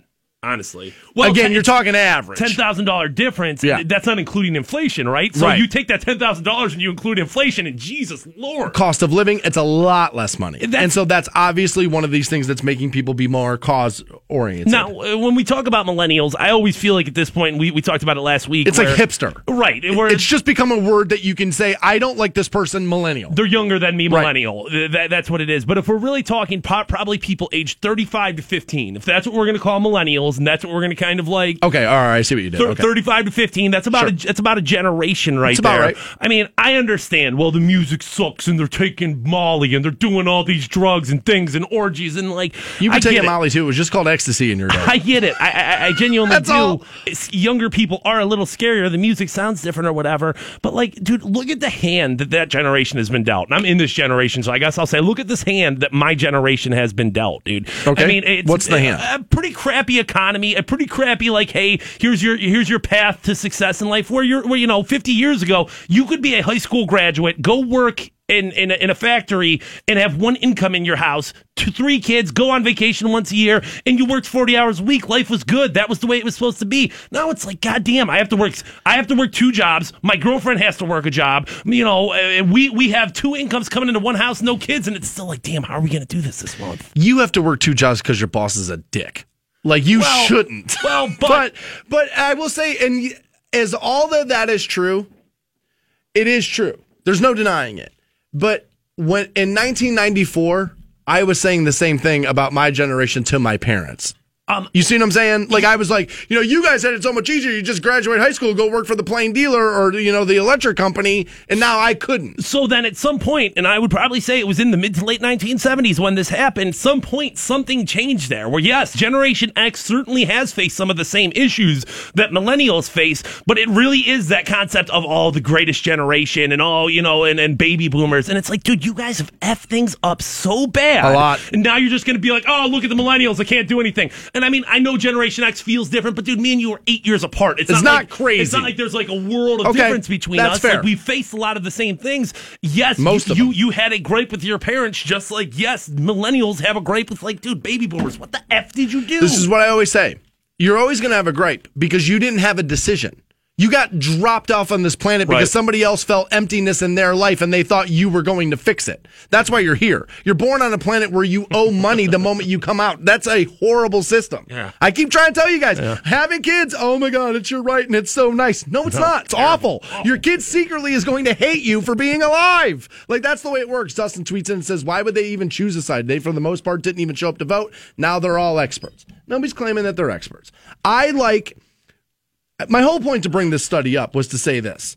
I like the fact that the millennial mentality is I don't care about which one of these boxes I fit in. Right. I believe in this cause strongly enough to want to do something for it. And I always say that action is always going to speak louder than words. So as I will jump up and down on millennials for what they do wrong, I will say that and Clinton kind of did this early in the 90s. You saw a little bit of it with Barack Obama where it's like you started to get people interested in these things again. You know what I mean? You started to see younger people want to take part again. And I think this election, I don't care who you voted for, I don't care what side. I think over the next time around, I think you will see a much more engaged United States. I could be wrong, but that's my guess is that, 4 years from now, 3.5 years, whatever it is, I think you will see a much more engaged United States of America, but I could be wrong there. We do have Tesla tickets and dads, the best reasons ever to teach your son something that they don't know how to do. We'll give you that next on Rock 106.9. Welcome back to the Stansbury Show on Rock 106.9. Join us this Friday as we broadcast live starting at 6 a.m. We'll be out of the Tilted Kilt celebrating St. Patrick's Day starting 6 a.m. Be out there till 10 a.m. They're opening early and doing some breakfast specials for you as well. First 100 people through the door get a pint glass courtesy of Millersburg Brewing Company. And we'll move the party a little later that afternoon. From noon to 2, you can find us at the Canton Brewing Company. I keep saying it, man. That one's walking distance to the front door. That one might get out of hand. I gotta tell you, dude, I might turn a lot of glasses upside down at that one. On a Friday. It's Oh, really yeah. hard not to. Yeah. Don't have to be anywhere till like late Saturday night. Yeah. We might, dude, I might turn some glasses upside down Friday afternoon. That's gonna be fun stuff. But we'll start 6 a.m. Tilted Kilt up there in Belton Village. And if I remember correctly from last year, their breakfast was awesome. Yeah, I can't wait for that. I'm kind of hungry right now. I know. Surprise. The fat dude's hungry. Shocker. But I am a little bit. Just thinking about that Tilted Kilt food, baby. Damn right. Future Mrs. Stansbury possibly there, too. Who knows? That'd be kind of cool. Possible. It would be kind of cool to find one of those. Possible. It would be cool. I'm reading this horrible story out of Houston. Okay. This is terrible, man. Okay. Carjacking is scary to think about. Especially, I just bought a new car. So, like, the idea of anything happening to the car, I'm like, no! Hell no! Right? But carjacking would be terrifying, right? You're just at a light, somebody rolls up, takes the gun out, points at you, get out of the car! Right, losing your car is scary enough. I mean, somebody, like, coming in, like, stealing your car is going to suck, but, like, yeah, you're literally just sitting there, and then all of a sudden, gun in your face, you're out on the ground, next thing you know, your car's gone. I mean, terrible. Even worse if you got, like, wife and kids in the car, that kind of thing, right? Yeah. Of course. I'm reading this horrible story out of Houston where it was, I think, just before midnight. And a couple of young kids around 20 had approached this car and were going to carjack this guy. Okay. Pedro Aguilar, 47, was the victim here. And he said the guy looking to carjack him appeared to be late teens, early 20s maybe. and he was looking to, carjack him, but got angry during the attempt because the man had a manual transmission car, stick shift car. Oh. So this kid, 19, 20, can't drive Doesn't know what he's doing. Gets frustrated, and instead of fleeing the scene, running away or whatever, thinking better of it, and maybe, finding somebody else's car to steal, he gets angry, shoots this dude in front of his family. Jeez. Killed him. Died at the end. Pedro Aguilar, 47 years old, died at the scene. And first of all, don't carjack people. It's awful. It makes you a terrible person. Right. But this whole I can't drive a stick shift car thing is very, very, for me, it's just strange because that was a rule in my dad's house. Like my father, when my brother's first car had to be a stick shift, my first car had to be a stick shift. You know how to do this. Yeah, I mean, it seems to be at this point like swimming, where it's like, what do you mean? You should know how to do this. Like this could be something that could, kill you. Come in very important or come in very handy to have this skill. But sure. I don't think manual cars are nearly as relevant as they once were. So I'm not surprised that there's not as much of an emphasis on it. I understand a decline in people because you're right. They're just making less and less of them. It's more often than not. It's probably like a secondary car thing. You buy like a muscle car for yourself or something like that. My last car was a stick shift. And I will say I just bought an automatic over the weekend and I like it. Yeah. I haven't not had a stick. I mean, it's been a while since I've had a car that was an automatic. And I got to tell you, all weekend I was like, oh my God, this is kind of nice. But when I was growing up, my dad was like, no, your first car is going to be a stick shift because the last thing I ever want is you to be like, well, I got in the car with a friend of mine who was drinking because I didn't know how to drive the car. Right. And like, no. I'm taking all these excuses away from you was my dad's thing. Emergency situations, things like that. Yeah, I can understand why. It's a good skill to know. It really is. But, dude... Okay, so you made the decision, I'm going to go carjack somebody. All right, so you're going to carjack somebody. Yeah. You can't drive the car for whatever reason, because let's be real, this probably happens somewhat frequently. Like when you carjack somebody with a piece of crap car, and all of a sudden it's like, Right. But you decided to shoot the guy? Out of frustration. Because he couldn't drive in front of his family. Terrible decision. I mean, what? You went from carjacking to murder. Right. In a moment's notice. Out of frustration. Out of just being angry. And really what it is, it's not even frustration's the wrong word. That's what they keep saying. You know what it is? It's embarrassment is what it is. You're embarrassed about the fact that you tried to do this and now can't get away. And so now you're the Keystone Cops. You know what I mean? And you're a total screw up.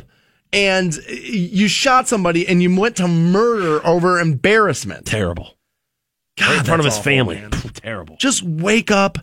Go put a bunch of job applications in, work hard, and you'll be able to afford your own things. I can't make sense of that. We do have Tesla tickets. We're going to hook you up with those to close out the program next on Rock 106.9. 106.9.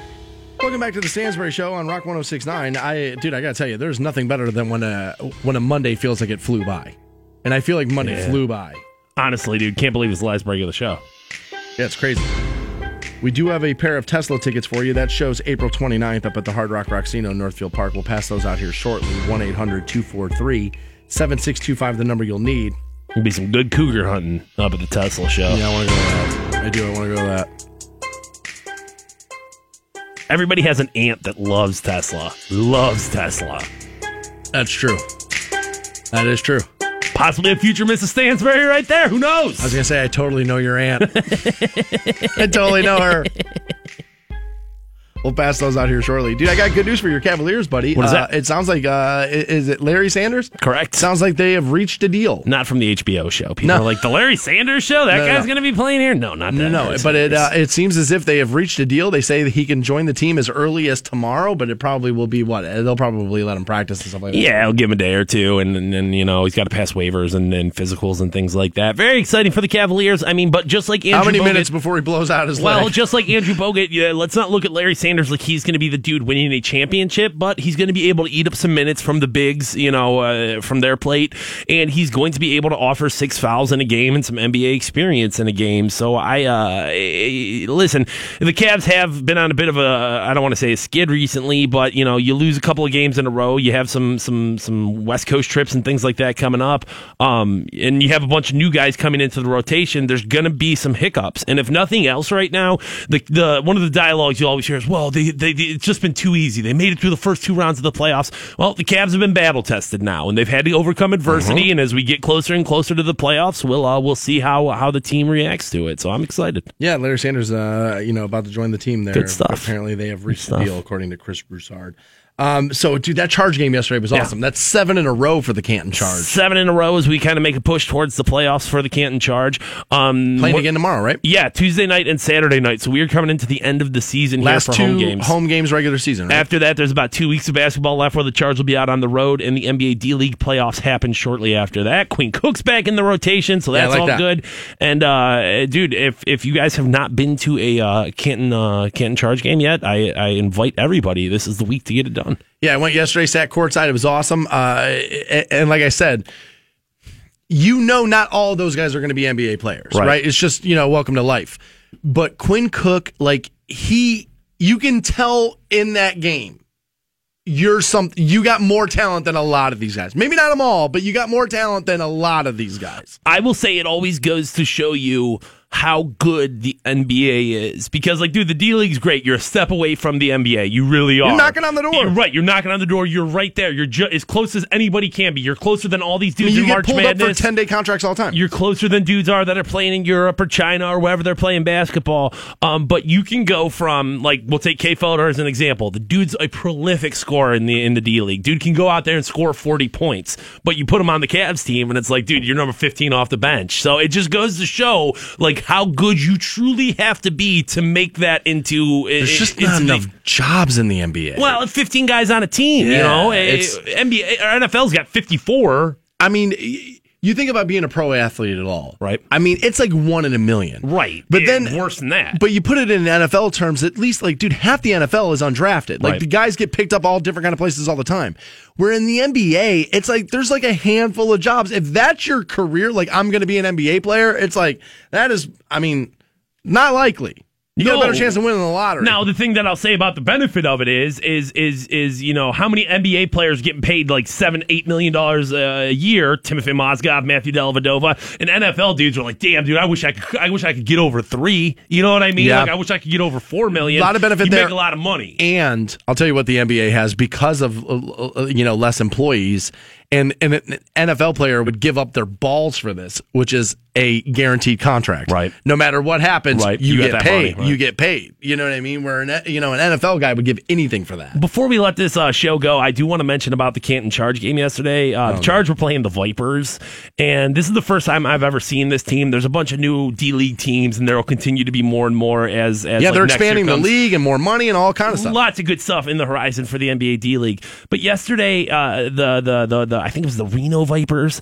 Dude, Rio Grande. Their coaches were such dicks, dude. They were such a-holes, man. We're getting ready to do this game for the Canton Charge, and it's all right, hey, during the timeout, we're gonna, this one kid's gonna be shooting hoops and riding his scooter and doing all this stuff. Right. And these coaches are just standing in the way, and I'm like, guys, hey, we're gonna have a game right here. Can you move? Didn't move. Another one of the C Squad members goes up and is like, guys, you have to move. And these guys just refuse to move, man. And I know it's the repository paper toss challenge. It's so important, Fantone. But it's yeah, it is important. I'm trying to do this right now. Well, here's the thing. I sat courtside, right? And I sat right next to their bench.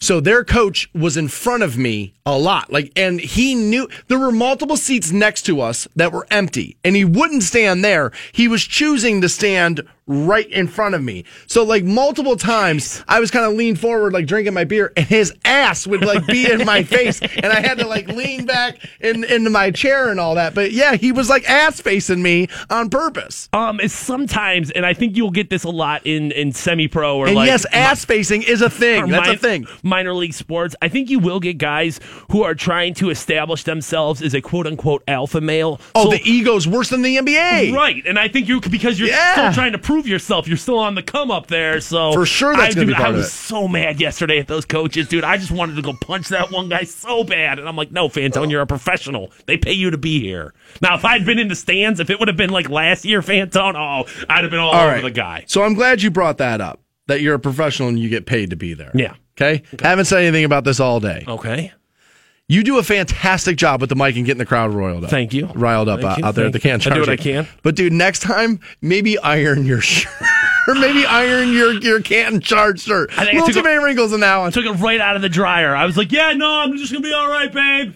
Yeah, I probably needed to. It did look a little bit yesterday like they just grabbed a dude from the parking lot. It was like, yo, wear this. Grabbed it out of the dryer, went and was like, all right, here we go, baby. That's awesome. I noticed it. All right, we have Tesla tickets. They're playing Hard Rock Roxino, Northfield Park, April 29th. We'll take caller 15 right now at 1-800-243-7625. You're off to Tesla. Aside from that, we're done for the day. Be back at it live tomorrow morning, 6 a.m. on Rock 106.9. You guys have a great day. See